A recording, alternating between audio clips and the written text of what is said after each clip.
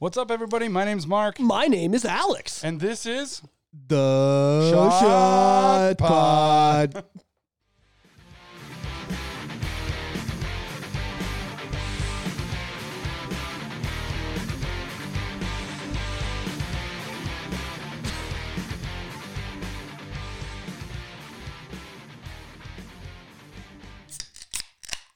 The sweet sound of the shot pod beginning. You can tell we're growing up because we used to drink tall cans and now we're drinking short cans. The evolution continues. The next level. Yeah. We're past episode 25, so now we're on our way to 50. Now this is the second half of, technically I would consider this season 2 is what I'm saying, up to episode 25. I remember when we were kids, 24 episodes, 25 episodes. That was a season, I think Batman animated series and Sailor Moon were like 60 episodes a season but normally you're about 25. So yeah, we hit 25. We delivered it to the network of the internet and y'all have consumed and loved it to the tune of almost 700 downloads. So thanks. I think I'm going to push for 100 episodes a season. Like 100 episodes a season? Yeah. I guess as a weekly thing, that makes more sense. Because I think because we only do one episode weekly as opposed to... Yeah, but that's 2 years. If we did a weekly episode, that would be 52 a year. That's all right. I'm down. This is an audio program. We're not doing it every day. There's 365 days in a year, right? Let's do it. I love it. But either way... But our 100th episode, be like, oh, this is the season finale. Big, yeah. We'll have to have a party. We should do it somewhere cool. Like bring the table and shit and record it someplace. Yeah. I've thought about that a few times. We should, if we ever wanted to do a fun restaurant, when we do the Hot Ones things, we've been eating. It'd be fun to do. I watch Bob's Burgers, and we talk about that guy that came to Toronto that's going to check the pizza spots out. I thought it would be sick to do a shot pod thing where we set this up at burger spots, set it up at the burger table, and be like, so we're hanging out at Mr. Burger Oshawa, cutting this week's episode of the shot pod. Give them a bunch of free promo and talk shit. Maybe they give us a free burger. Talk about how good it is, and then be like, all right, that's our episode, and just each week doing a location series. It'd be kind of fun, something to do in the future. But yeah, I'll be down. Some cool shit to think about. I've had such a great time. So, 25 episodes. We had a guest, and we've talked about everything from girls to freedom to Star Wars to The Office. So, let's keep it going. Today, Mother's Day is a week from when we're recording, but I imagine by the time this drops, it's Mother's Day. So, we are definitely going to give a shout out to all the mamas out there, who went anywhere from 4 to 100 stitches deep to birth us. You got to forget why you love your mom. You love your mom because she take care of you and all that stuff. But what was the first thing your mom ever did for you? Destroy her body for you. That's the first thing, okay? She let you kick her pelvis and her bladder, and she let you punch her ribs. She let you eat all the McDonald's that she was eating on her. She's like, hey, thanks for that chicken nugget, Mom. Oh, got it. She's like, damn it, I had 15 nuggets and I'm still hungry. This little bastard's eating everything. She was providing us with sustenance and a punching bag when we were just in the womb. So that's it started there, and it went all the way through to when she kicked your ass out of the car at kindergarten. So we got to give big thanks to the moms in this episode. Oh, for sure. We're going to talk about politics because it's crazy. We've got an election coming up here in Ontario. We've got some crazy backdoor 69, you suck my dick, I'll suck yours with the fucking NDP and the Liberals going on. We talk about. So that we'll get to that too. But last week we said we were going to talk about this, and we should definitely hit it up. Oh, for sure. So when we say we're going to talk about this, we're talking about the trial. We're talking about the trial. The trial of the century. Not since O.J. Simpson did.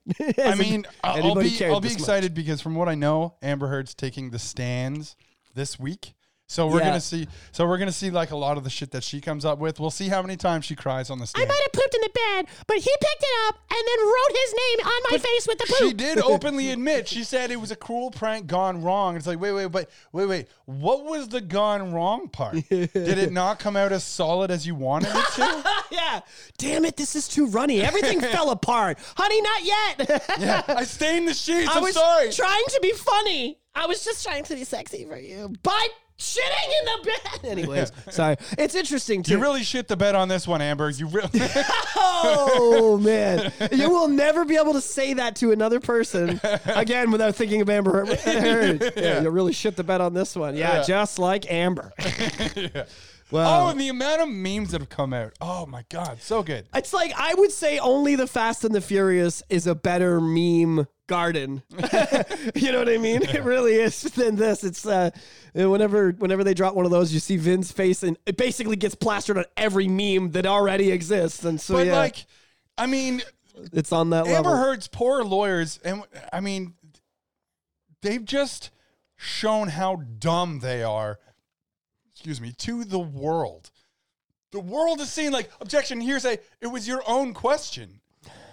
Okay. I think people are starting to see that no matter how much money you have, you know what I mean? Like, the corruption's corruption. You know what I mean? You do bad shit, you can have $1 trillion. I think the days of, I've got so much money I can buy my way out of fucking up, I think they're gone. I think this is a sign of that. I do. There's. I mean, it's a meme, but I don't want to say it's a meme out there. But it says like, you can have all the money in the world, but you can still be treated poorly. Yeah, I think there's a picture of Will Smith. There's a picture of Tyrese Gibson because of the daughter thing, and then there's a picture of Johnny Depp. It's like you can be so successful that you are just loved all over, but you can still be unhappy and want to die. Yeah. You know what I mean? Yeah. Like these men do. So yeah. And the Will Smith aspect of this, what I'd seen Will Smith wise wasn't just the whole like, oh, he was laughing first and then got the look from Jada, so then he went up and slapped. But there's an Instagram video that resurfaced where she's filming him and he's like, look, for my fans and stuff, like there's a certain time that my social media appearances happen and I don't want it to happen right now. And she's like, oh, stop, and still doing it. And he's like, no, stop, please, stop. Oh, you stop. And it's like, no, please stop. And you're watching. Listen, bitch. Yeah, like you're watching this shit. It's like, what the fuck? Like, respect the man's wishes. And that goes either way. Respect whoever it was. I mean, the double negative on that situation is that if it was a guy doing it to a girl, they go, oh, you know, she was like, stop. You know what I mean? It would be like, wow, what an asshole. Whereas when it's happening to us, it's like, man up, bitch. So yeah, it's nice to see this is being let go a little bit, you know, because me and Mark are soft bitchy guys, and we are people too. No, it's just, you know, this whole toxic masculinity of we all have to be brick walls and don't have feelings. It's nice to see it getting ripped down a little bit. You know what I mean? It's because we've never been like that. You know, this is the biggest artists and musicians in the world are, you know, have been men for a long time because we have emotions. It's just we're finally, you know, allowed to talk about it now. Sorry. The one thing that I'm always saying in almost all the episodes lately, every shot pod with a 0 lately, is I really hate the fact that there's so many people that are just dying to get power over people. It's just forget that. Just live your own life. Stop fucking trying to run somebody and just do your thing. Now, I was a little reluctant to talk about the Amber Heard Johnny Depp thing because specifically for this reason, because Johnny Depp is a pretty private guy, and he's not really interested in this being as public as it is. I know that it's killing him. I saw some footage of him coming outside the courthouse, and a lady gave him some flowers, and he was like so smiley about it. Like just someone was like, hey, here you go. I know this is hard, buddy. You know, I know everybody knows you're here and you don't like that, but I thought maybe this would make it better. Like we all know you're here, but and he looked so happy about it. So, you know, I didn't want to talk about it, and I've been avoiding, I don't click on things, which is why I'm a little, I will plead ignorance and ask for info from you, because I'm trying, you know, because he doesn't like it being in the public eye, I'm trying not to be clicky because he doesn't want that. You know, I'm trying to respect this dude who's just another dude who's like, I don't want my private life out there. I can do that. I'm chaos guy. The same reason if I don't like somebody's opinion, I can scroll past. I don't have to comment, delete, and fucking go off on them. I can go, you're dumb, and scroll past you. You know what I mean? Yeah. So I feel very lucky with that. The rest of the world needs to jump on with that. But we are talking about it now. So I don't like that he doesn't want it out there, and it is. Yeah. So I'm hoping this is over quick, and it's not super embarrassing for him. And I'm hoping he gets Jack Sparrow back, for fuck's sakes. Nah, he says he's done with it. He would be done with it. He says he wishes Jack Sparrow got a proper goodbye, but like they've already moved on from it, and it's kind of a shame because give it time. Because with all of this, so many videos have surfaced, like the ride at Disney World. Yeah, there's actually videos of Johnny Depp dressed as Jack Sparrow, just shows up like standing there, and they're like, "Oh, hey," and everyone's like, "Oh my God, I love you," and it's him. Yeah, I love that. Yeah, no, it's slander is a shitty thing. You know what I mean? And the thing that kind of pisses me off at the end of this is that when this is all said and done, like I said, give it time. Kind of like Gina Carano, you know, when she left Disney, it was like she'll never go back. Now look at it. Now look at what happened. The dust settled and she'll be back eventually. Who's to say that in 3 or 4 years he doesn't chat them up and go, okay, let's do a final goodbye, Pirates. I don't know once this is in the past. I don't know if he would reconcile things with Disney. I think he might work on other directors that he's worked with because like his main go-to guy. Burton. Get him and Burton together again. Get some Edward Scissorhands going. Something. Yeah. I don't care. Just do something with him. Something new even.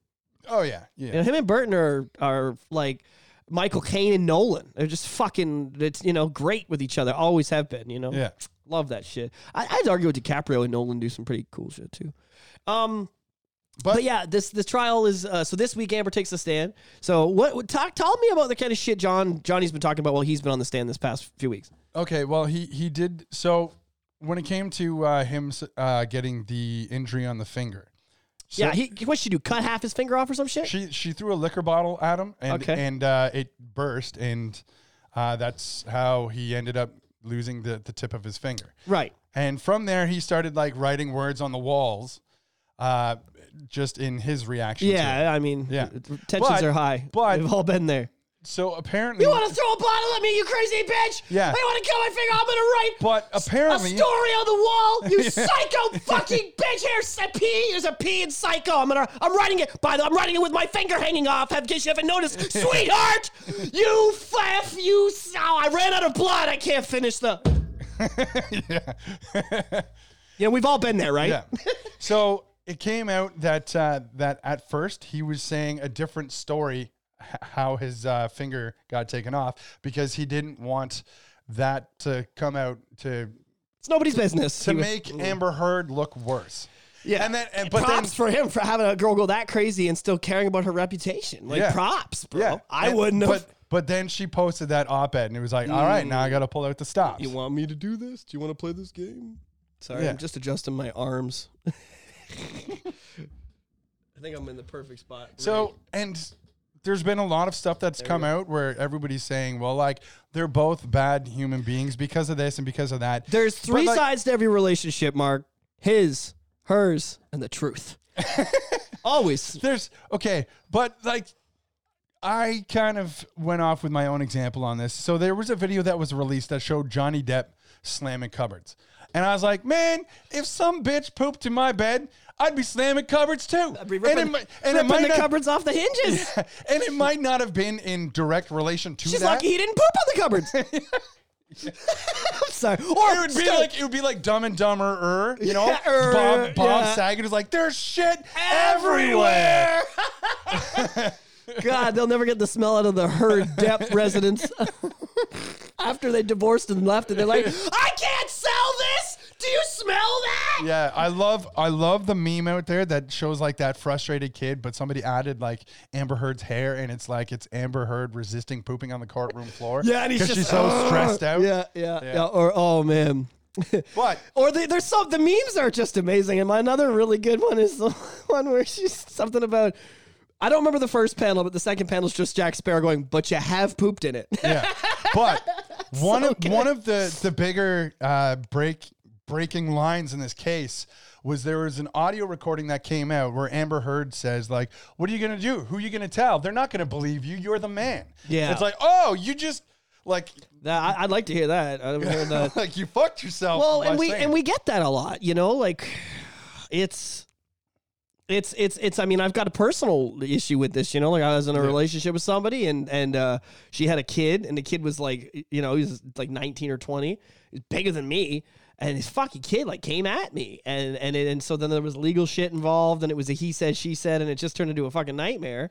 Luckily for me, they told the police contradicting stories. So the police are like, well, everyone's bullshitting here. So that I got lucky, but like it's kind of just I'm saying as a man that's dealt with this exact fucking who's gonna believe you? I'm the girl. I can throw glasses and scratch you and kick you and destroy your instruments and you can't do anything. I've been there. And it's nice to see a bitch finally get caught with it because, you know, and I'm not trying to be specific with this on women. Guys are shit too. Guys do me. I'm just talking about a relationship where somebody is super malicious, laughs about how no one's going to buy it because you're not the alpha in the relationship, we'll call it.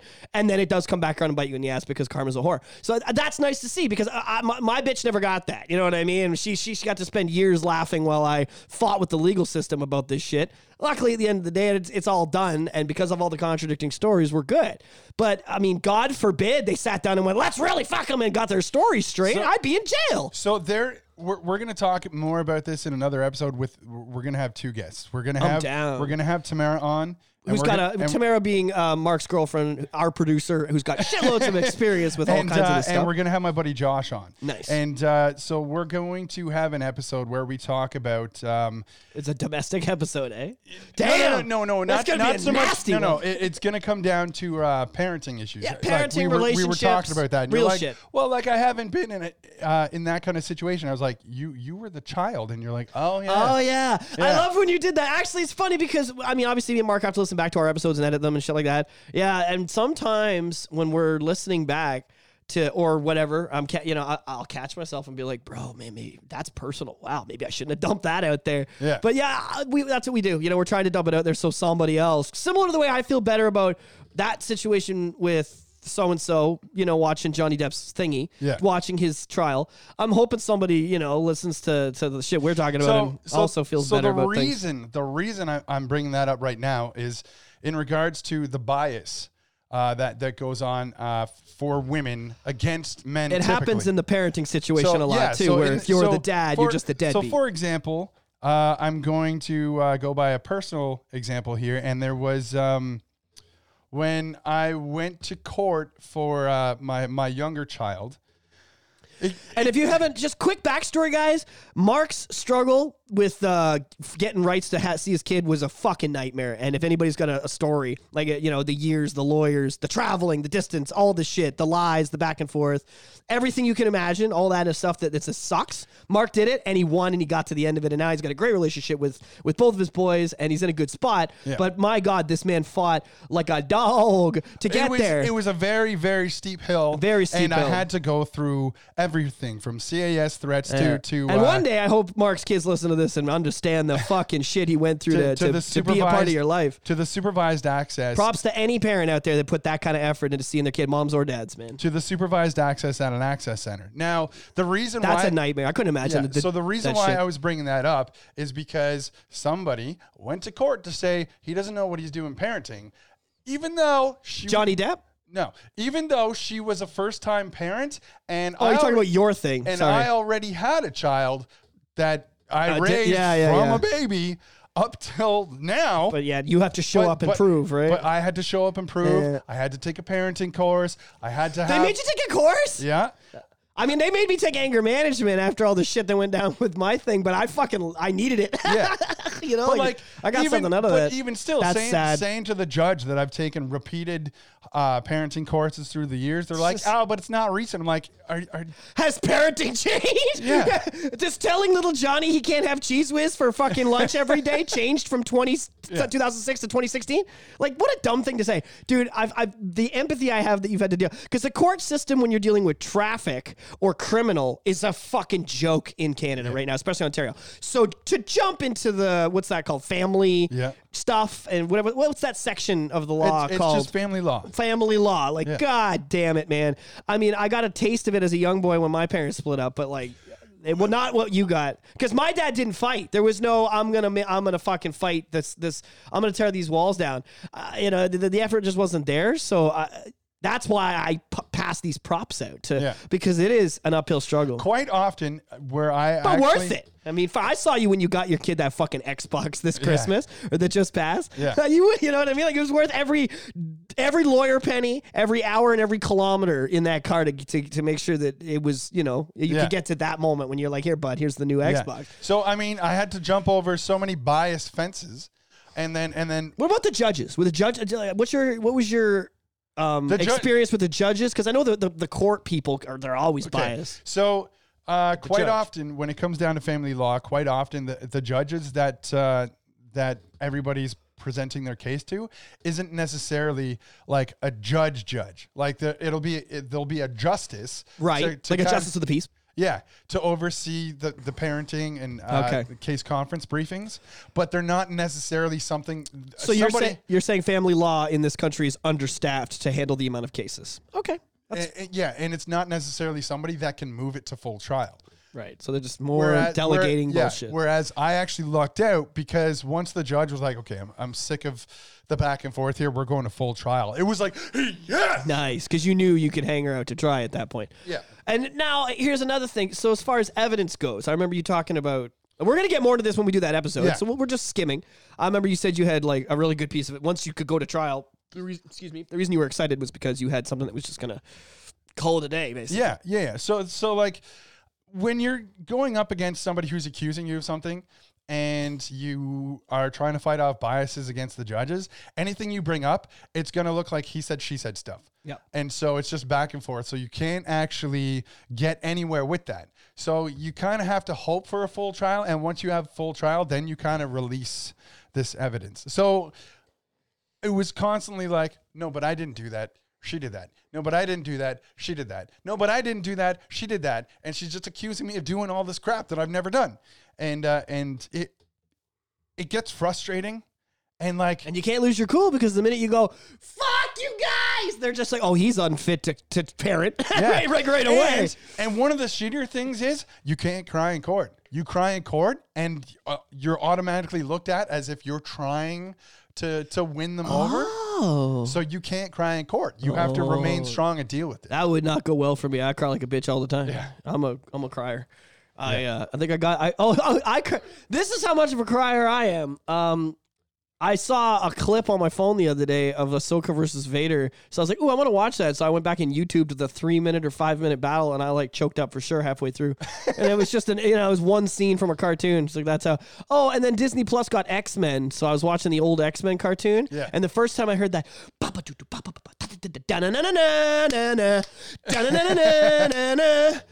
doo-doo, as soon as that theme kicked, I was like, oh my God, it's 92 and this is the best day of my life.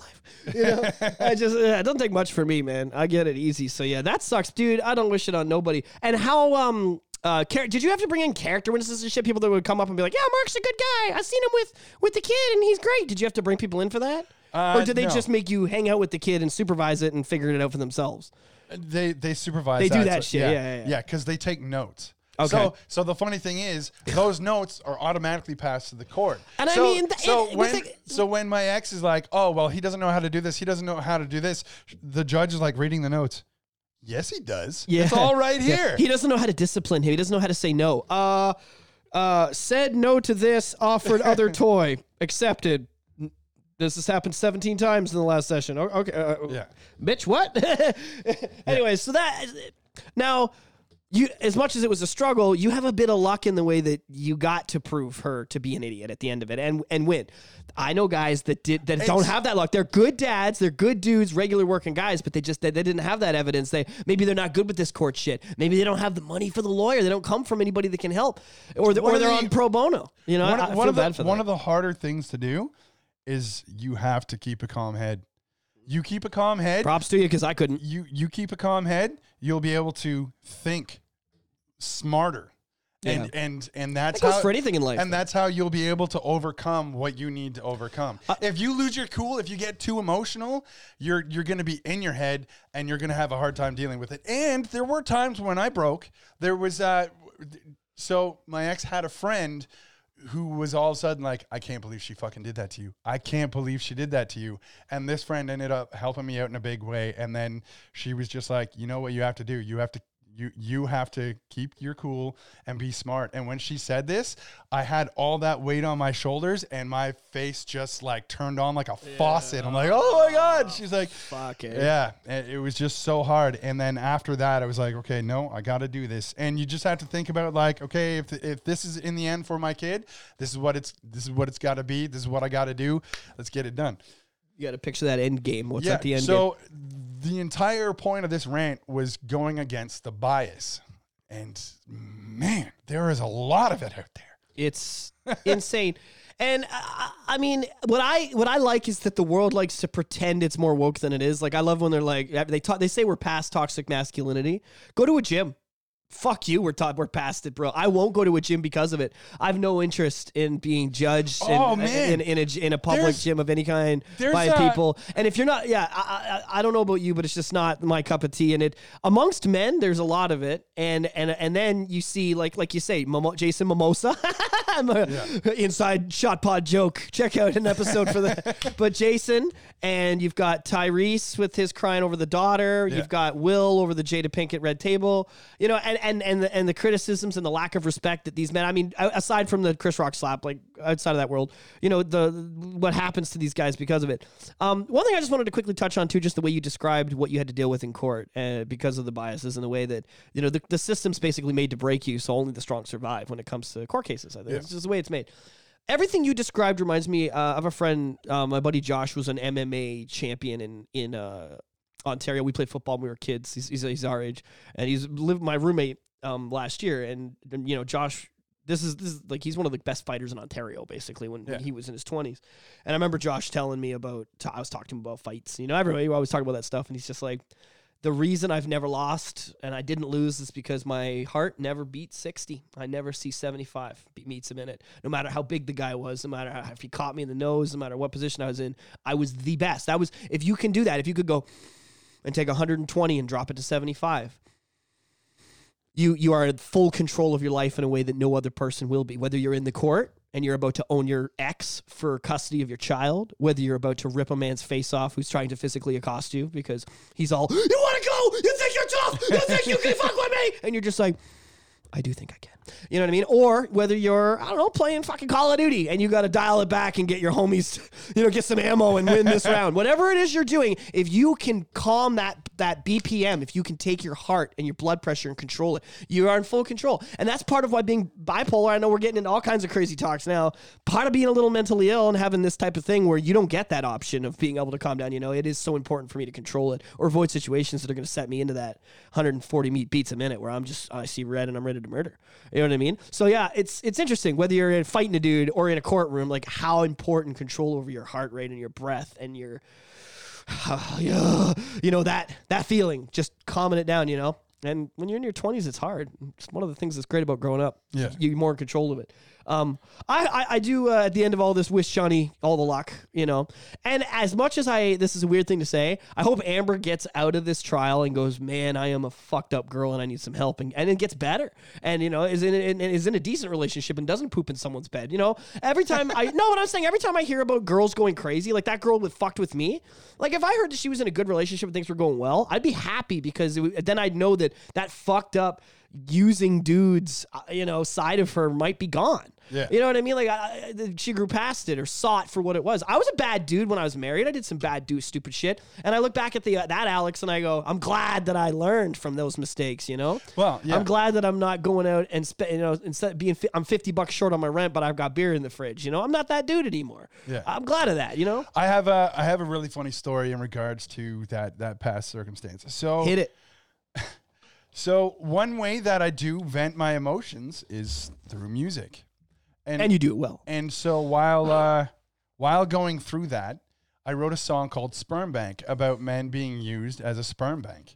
And so when I did this and I finished the lyrics. Happens a lot more these days than I think people realize. Like girls between 20 and 35 right now, that range of women, if you're in that range, like there's a bunch of them and they're just like, they just don't use birth control and they just kind of go out and do whatever. And if they get pregnant, they get pregnant. They don't give a fuck. And it's flat out so that they can rope buddy in. And then most of them have one or two they've already done it to. If you got 3 baby daddies and 3 kids, that's 3 sources of income. You don't have to work. And sometimes if you play your cards right, like some of the girls I know, you can even go to school on that dime. Yeah. Because now you can get your OSAP because you've got 3 dependents. Yeah. You know, or 3 or 4 dependents. You know, it's not cool.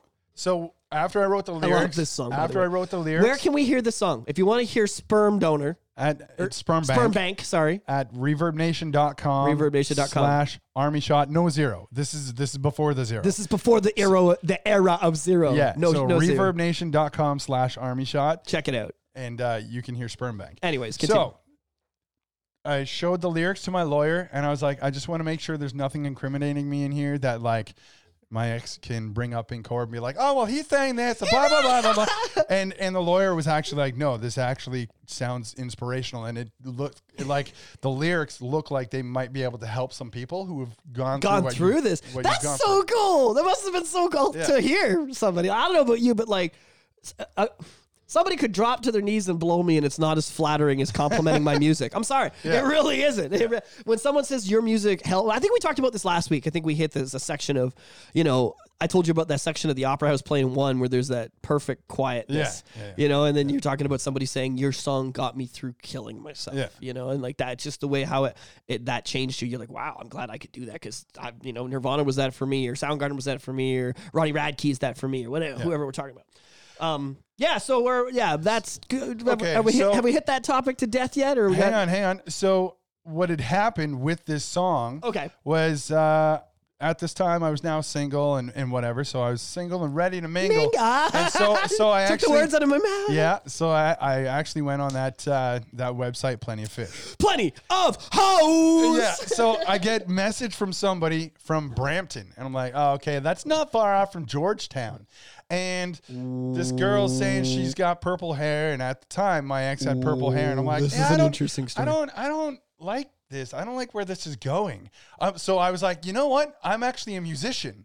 So actually, I would like to show you one of my songs, and I linked this person to Sperm Bank. And so on social media, I'm completely blocked from my ex. And however, my mom wasn't, and neither was her friend Linda, who would actually like once in a while chime in and be like, Mark didn't do this, and I'm like, just leave it alone. Just leave it alone. Okay. So after I'd shown this person Sperm Bank, like 2 days afterwards, her status on Facebook was, I did not use him as a sperm bank. And I was like, oh shit, did I just fucking out her? Did I save myself? Oh, wow. From knowing that I'm being played with right now? Mark, I've got more respect for you after this episode than I did before, because I'll be honest with you, man. I've been played by women. Like, because you fall in love and you want to give them everything and you see this future with them. And sometimes those rose-colored glasses let the abuse slip through way too easy, and then there's kids involved and you love their kids. Yeah. And now you're like, well, this girl's a bitch, but I love these little kids, so I'm just going to stick this out. You know what I mean? And I love that, you've dealt with all that same shit that I've done, but you just seem to have dealt with it all so much better than me, man. Like, fuck, I learned all these lessons the hard way. Like, that's smart shit, man. That seemed to have worked out. I mean, there are certain signs that you gotta kind of clue into, though. Like I feel like I'm getting better, but then we all know what my last fucking 6 months has been like. So you think you're good at it. I had a year and a half where I didn't date anybody or do anything, and I was very happy with myself. My music career was going well. We started the Shot Pod. Things were going great. Things were and then I was like, okay, I'm gonna get back into this dating thing, and I dated 2 or 3 girls, and I was cool. I didn't get too attached. When it fell apart, it was like a day or two of, well, that sucks. And then something happened, and I fucked up. You know what I mean? And I let one in. The walls weren't high enough or thick enough for this bitch. She came with grappling gear, and then they get past it, and then you're in, and then they don't, then they leave you, and or ruin your life or whatever the fuck goes on, and you're like, shit, I should, I get very mad at myself for not seeing it coming or for letting it affect me. Like at this point, my annoying depression over that is almost gone on as long as the relationship was in its full length. So it's fucked up, right? So I look up to somebody that's a little bit better at getting over and turning that around, whether it's a song you wrote or whether it's, whatever you did, you know what I mean? So I'm still learning. You're still they say respect your elders. He might only be a few years older than me, but I'm learning a thing or two from Grandpa Mark. Yeah, well, I mean, I've been noticing. Papa Mark. Call him Papa Mark. I've been noticing that in my facial hair, I'm getting more like white on it. I'm like, Papa Smith. I don't like. I love it. Papa Smith is too close to Papa Smurf. I actually kind of thought that. Okay, so can we move on real quick? Mm-hmm. We're done talking about beating up men. Stop doing it. I played a gig, and I want to talk about it a little bit. Yeah. I want to do a quick promo. So I played at this place called Rotary Centennial Park in Whitby. It's right on Brock Road. It's like the south end by the... Yeah. What's the name of somebody sent me the intersection. It's Brock and Anns or some shit? I don't know. No, it's like Brock and Victoria. It just goes down around the corner. Yeah, no, it's north of that. It's north of the 401, but it's south of the Four Corners. Burns. She's got it. It's Burns okay. and Brock. Burns and Brock is the intersection. Burns and Brock Whitby. Anyways, so the last Friday of every month, it's a freedom rally thing, right? There's big Canadian flags. It's potluck. People bringing stuff out. There's music going. I played the gig, and it was fun and successful, and I have to push it. So next month, it's happening May the 27th, which is Friday, May 27th. Isn't that your birthday? My birthday is the 26th. Okay. So that's the night Kenobi comes out. So I will probably cancel the gig and go home to watch Kenobi. You'll be playing the gig and be like, "All right, everybody, good night. I gotta go. All right, bye." Oh my God. I'm just like, well, everybody, I gotta get out of here because hello there. Yeah. So, anyways, I thought you were saying goodbye. You just wait. Mixed signals, man. So confused. All of a sudden, from across the crowd, somebody yells, "General Kenobi!" I'm like, he gets it. Anyways, so it's the 27th. It starts at 6 o'clock. We're gonna do the same thing. This one, I'm dragging Mark out because we're gonna push the shot pod. I'm gonna wear our shot pod shirts. I'll bring them up on stage. We're gonna shoot the shit, talk about the podcast. And like I say, it's like-minded. You know, I'm not gonna say they're anti-vaxxers, but there's definitely a lot of people that, you know, were on that I don't want this shit. Maybe a lot of people there had them, but were on the I only got it because my kid wanted to go to, you know, a park. You know what I mean? On that list. This is very similar to the way Tamara is. You know, I wanted to be able to do things, so I had to do it, you know? Yeah. So anyways, or work, you know, I wanted to keep my job. So it's a cool thing. There's a cool message to it. And now that they're lifting all these regulations, it's almost like a celebration instead of a fight or a rally. It's more like a, yay, we kind of got somewhere. You know what I mean? Things are changing. So anyways, that's the 27th. I played all kinds of shit from Gangster's Paradise to 21 Pilots to Blink. We're going to do all requests. I'm going to try, guys, to get Mark maybe to knock out an original tune or sing Gangster's Paradise with me or something, because he's so fucking good as a musician. And I know if I get him up there and give him a mic or a guitar, that it'll make me better. It'll make me get, because I do. Like I said, when other musicians that with game go in, I step up. I'm like, yeah, let's do it. I don't get intimidated. I get excited, right? Like, you know what I mean? Just the same way I see a couple that's in a good relationship. I'm like, good for you, bud. You know, I don't get jealous and go, I want to fuck that guy's girl. I go, man, good for you that you found one of the good ones. I wish they made more of them. You know what I mean? So I'd love to do that. So yeah, that's the 27th and it's in Whitby. I'm pushing it. It was good times. So there's my free, shameless self-promotion on that. Okay, so we're going to get somewhat political here just because it was a perfect segue. So with some of the stuff that recently happened, there's the Rolling Thunder, which are a bunch of motorcycles that just recently hit Ottawa. And the memes have been fantastic. I'm telling you, they're so funny. Yeah. So it's just mostly Justin crying.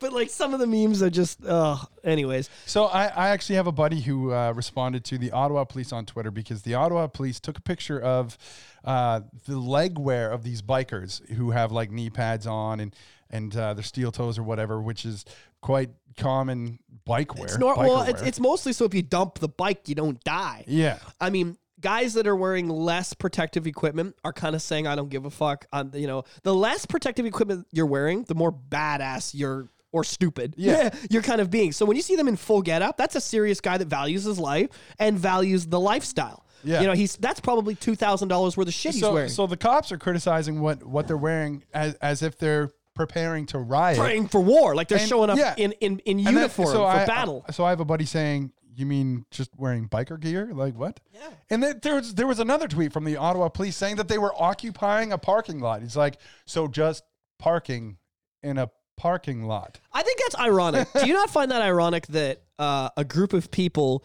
that wear full SWAT get up to pull you over and give you a speeding ticket? Because let's be honest, even the guys that pull you over for speeding tickets are in full get up. They're full fucking go. You know, if you shoot him anywhere but the head, he's going to be fine. You know, they're telling us that we're wearing too much equipment. Yeah. Buddy, you look like you're in Afghanistan and we're at the side of Simcoe Street for a 62 and a 50 ticket. But I'm wearing too much equipment to the Ottawa rally on my motorcycle that if I'm doing 10K an hour and hit a speed bump, I could fly off and die. Yeah. Come on. Like looking for excuses, looking for reasons, trying to paint a picture of you're the bad guy. Just like with the truckers. They were bouncy castles and barbecues and they made it seem like they were keeping ambulances from getting to the hospital and keeping people awake all night. Yeah. So. And then another thing that you were saying in regards to like the mandates being dropped and all that. Well, Justin Trudeau just extended. Yeah, I want you to talk about this. Yeah, Justin Trudeau just extended the travel ban for 3 years. 3 fucking years. From going from province to province as well as out of the country. If you're not vaccinated. If you're not, and at this point, that's now triple. If you had 2 years, it's not good enough. Yeah. Am I right? Yeah. I think as of February or maybe even March or some shit, they ran into that zone. Horrible. I don't understand. Like, other parts of the world are done, over it, moved on. You know what I mean? Like, it's what are the numbers like? Like, you know what I mean? Like, what's the excuse that he can use to hold us down? Like, what is he waving in our faces to say, this is why? Because the numbers aren't up. The numbers are steady, or even dwindling. Here's another shady thing. So in Parliament, they were asking, I'm shady. So what were the measures that caused you to invoke the Emergencies Act? And they're like, well, we're not going to tell you. We're not going to clarify that. And that's their official position. So they're not going to release why they invoked the Emergencies Act. It's like, wait. Don't we have that right to know? It's become so obvious just how far it is, you know? Like it's getting to the point where it's not I'm not surprised. So I just want to say that this isn't like pro-left, pro-right, anti-left, anti-right. This is specifically kids. Right, the right and left are gone, dude. What do the right and left have to do with any of this? Yeah. Honestly, I don't see. There are leftists that won't even go to Parliament at this point. You know what I mean? Like it's both sides of that fence are disgusted. At this point, it's right and wrong. There's no left and right. Yeah. It's right and wrong. Like you can't go to the other party and say, hey, just be in my party and fuck everybody with an opinion. You know. Yeah. And they've done that too. Can you give any detail on that? Is it official that Singh and Trudeau have created a coalition government? Because they won't call it. They won't call it coalition. They won't call it a coalition. But the funny thing is, they're behind doors sucking each other's cocks. Yeah, that's the weird thing is they won't call it a coalition. It's like, but what would you call it then? Where there's a quid pro quo deal. Get specific with me. Like, what kinds of things are they talking about to make it beneficial for each other? They talking about scratching each other's backs. What, for bills? For what? For policies. So like NDP is like, okay, well, I will support you if you support my policies. And you know the policies they're talking about are mandate, travel ban stuff. No, it's not that. It's not all that. So we're it's on the list though. So we're saying like, oh, I want that free pharmacare. Right. So he wants the free pharmacare. He wants the free dental, I think. Okay. Because we've got so much extra money for that. Yeah. I mean, I haven't been to a dentist in a few years because I run my own business. You know what I mean? So I would love to get some dental, you know what I mean, as a citizen. But I understand that that's an unrealistic expectation in this economy. I am more concerned about my fellow poor people eating and having a place to live that's affordable than I am about my teeth. Yeah. I think we need to get our priorities straight. Why are we talking about dental when people are homeless? So, okay. So Anyways.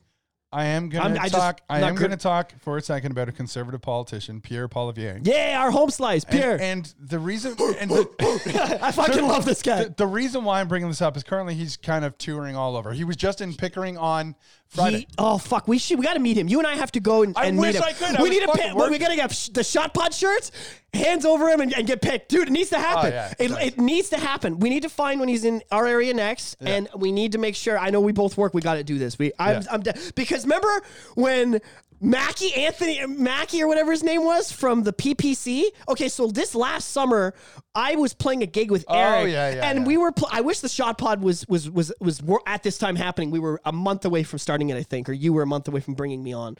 And we played, and I was talking about it was a big. We were playing for Go-Go Pizza at Simcoe Street and Beatrice. In the parking lot, just parking lot. It was a jumping castle, kids' food. It was a family thing, and I was playing with my buddy Eric, who's a very left-wing, pro, do-what-you're-told guy. But we coexist very well in the band together regardless of these things. Okay? Yeah.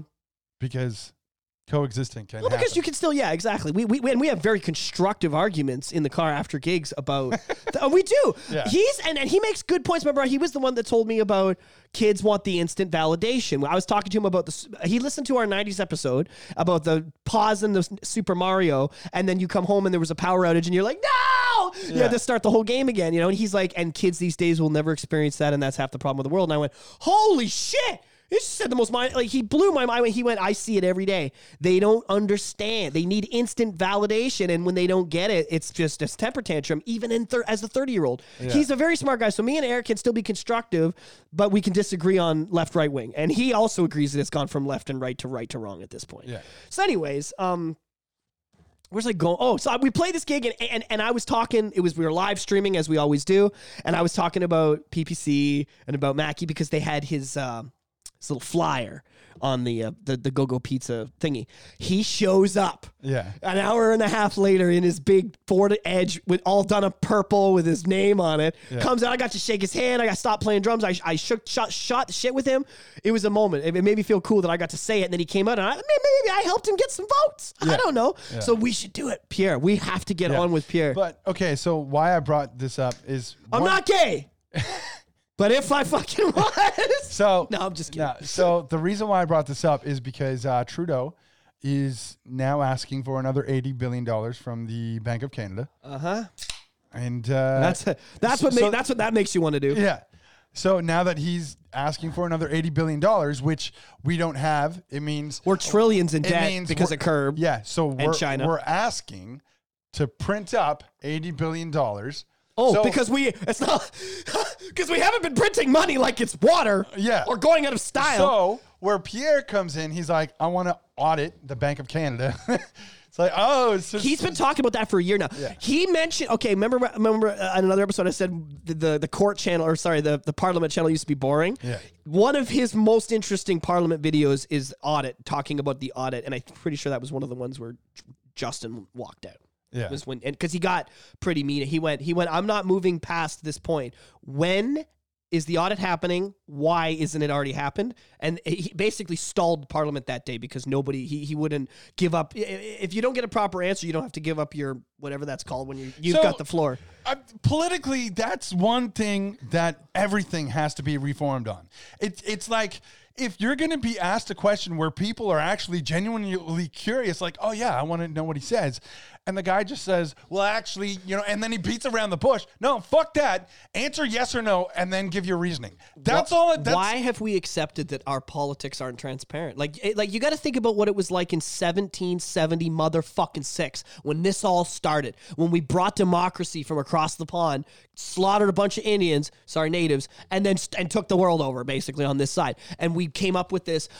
Me, Mark, and Tamara have decided, of the three of us, that Mark is our representative. Mark, you represent what we want.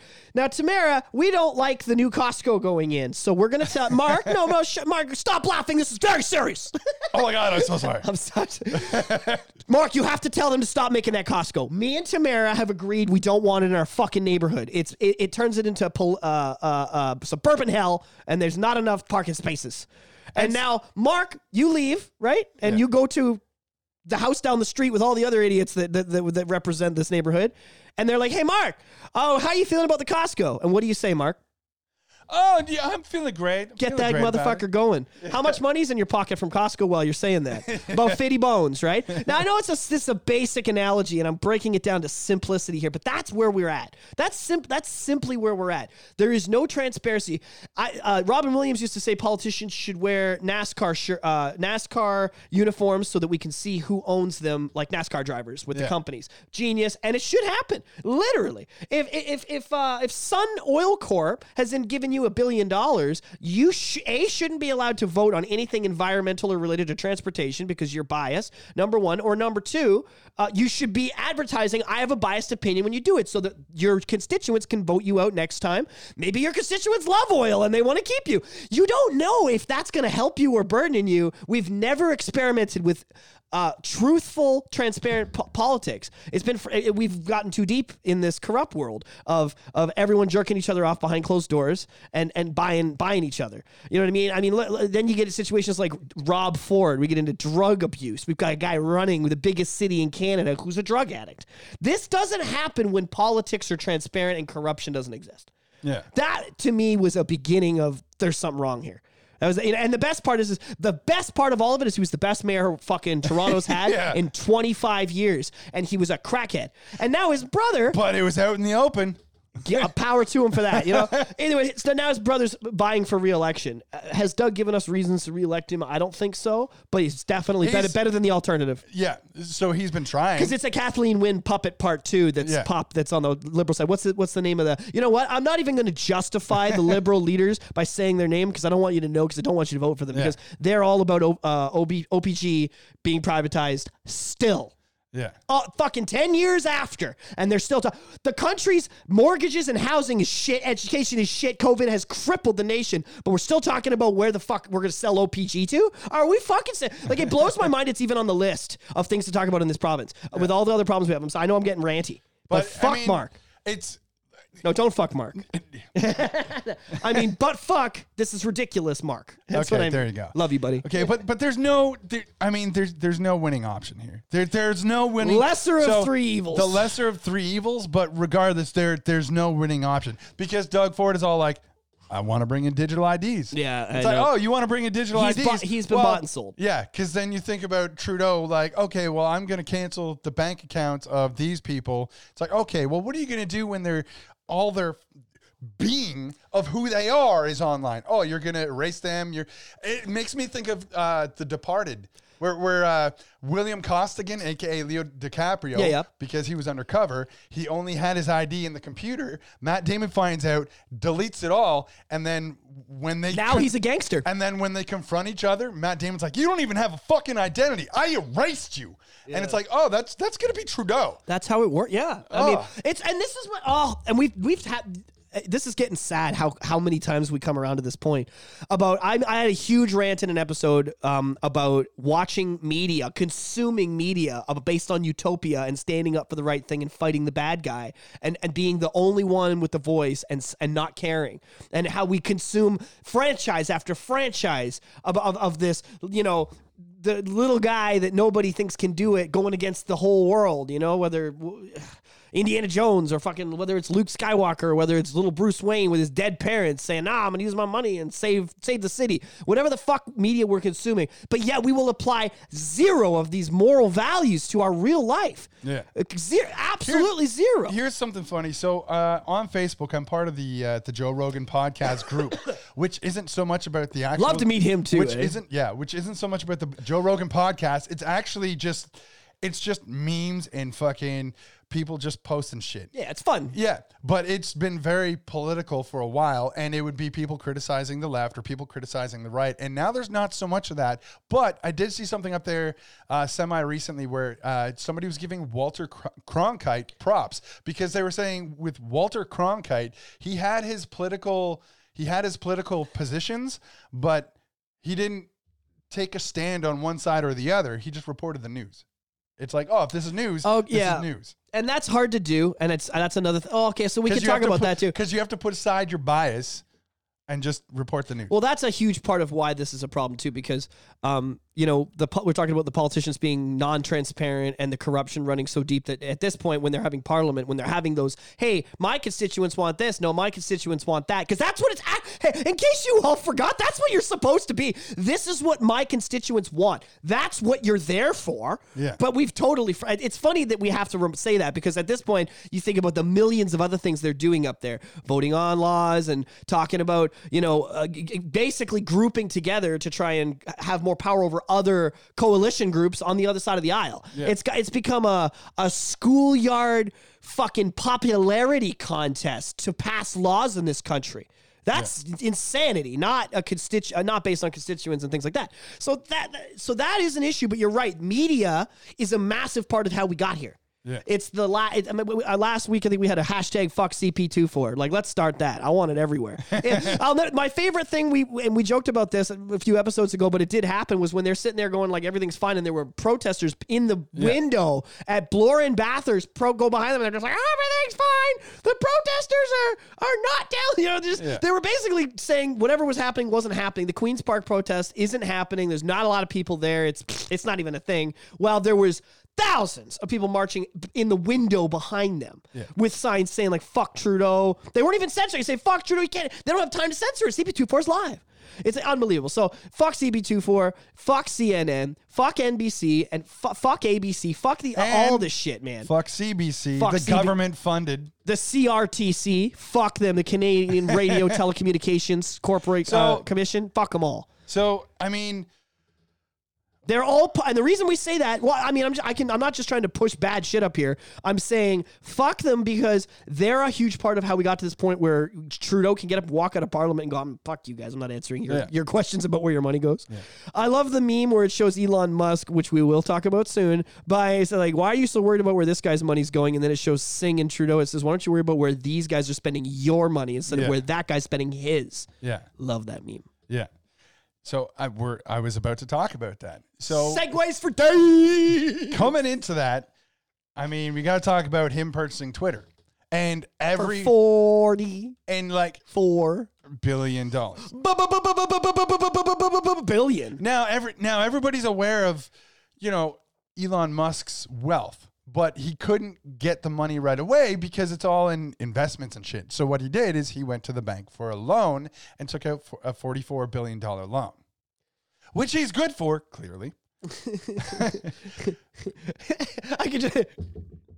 Hey, Elon, you said you'd make your first $44 billion payment. We're expecting like $700 million on Friday. What happened? He's just like, I'll e-transfer you Monday. Okay, but this is turning into a big headache and a shit show for Elon. And poor Elon.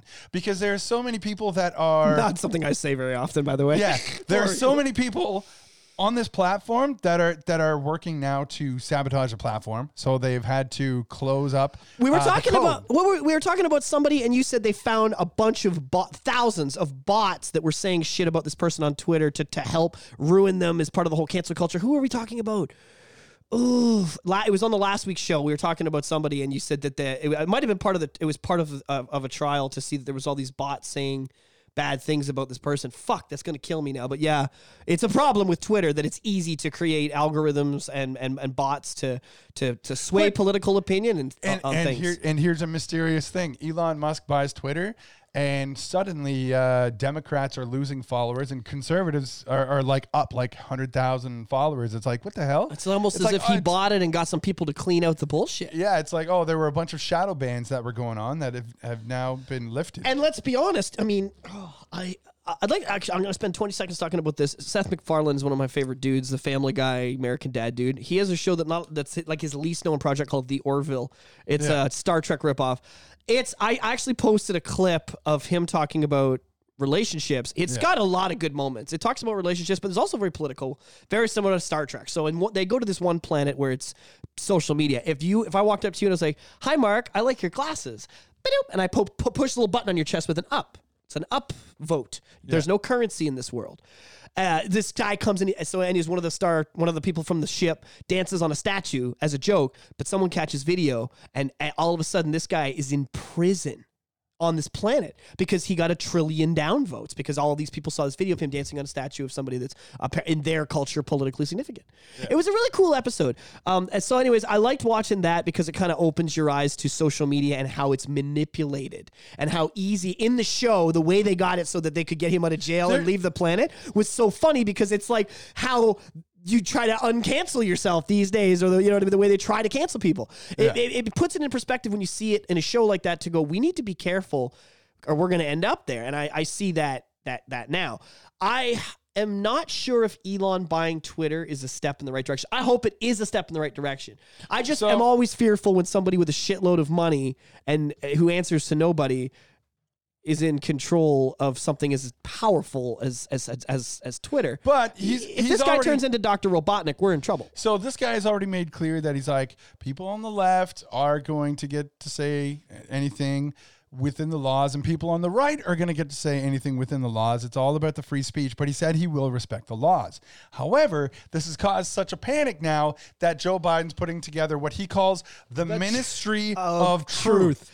Now, there are other politicians in the past who have created the Ministry of Truth, such as Joseph Stalin, Adolf Hitler, and these are people that Mussolini.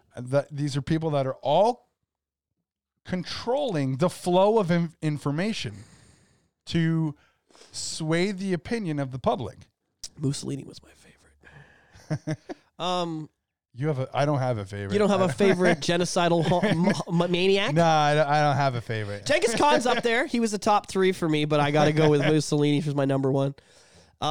Not that I'm condoning bad things these guys do. It's just if you're going to be too late. You complete psychopath, do it right. If you're go big or go home is all I'm saying, you know? Yeah. And I mean, even like, and I actually said this on another show when we're talking about Hitler, because they make Hitler out to be like the most evil guy in the world. Mussolini triples his numbers for genocide. Yeah. So as much as it's crazy what he did to the Jews, what this guy was doing to your other Europeans outside of that and the blacks is crazy. He killed triple the amount of blacks as the amount of Jews that Hitler killed. It's insanity. Yeah. So anyways. Some of the funnier memes that have come out since Elon Musk has purchased Twitter is like, why are you guys all against an African American buying a big public organization? Ooh, I like that. I like the Infinity Gauntlet one. Now the one it's a picture of Thanos with the gauntlet and one of the stones is in there and it says Twitter, and another stone is in there, and it says Tesla. They should have a third stone that says SpaceX. So I did rant a little earlier, personally, with Mark about like people who know Elon for what they know him for. Like the world is very uninformed. So if you know Elon for buying Twitter and launching a car into space, you're officially uninformed and you need to learn about the world. So, Elon is the only man, he owns SpaceX, which is the only company, and you got to understand how big of a deal this is. They can launch rockets from a platform in the ocean. Yeah. They can go to space, turn around, come back and land undamaged. Yeah. You got to, for the entirety of our space travel, when we launch, we drop the rockets and they just fucking go. They just float out there and we never see them again. It's just the way it is. They're disposable. Like a brake pad on a car, wearing out, being thrown in the garbage, a new pad goes on. It's like when we see movies and shows in the future where they're driving around in space, like that's the big selling point is that you need a rocket to get off the fucking planet. This man has figured out how to do this and refuel it and then reuse it. I mean, if we're doing that now in 20 years, we're going to be on a crazy level of tech. So you got to understand that this is the man that's landing rockets that have been to space and back, which is an unheard. This is the man investing in like the key thing you said there, and back. Right? Like the whole, like, oh, you went up and you came back down and landed. Undamaged. Yeah. And so when they landed that thing on Mars, what's it called? The Perseverance, I think, is the name of the big Mars rover that they put out there that landed last year or 2 years ago. Oh my God, it's almost 2 years ago now.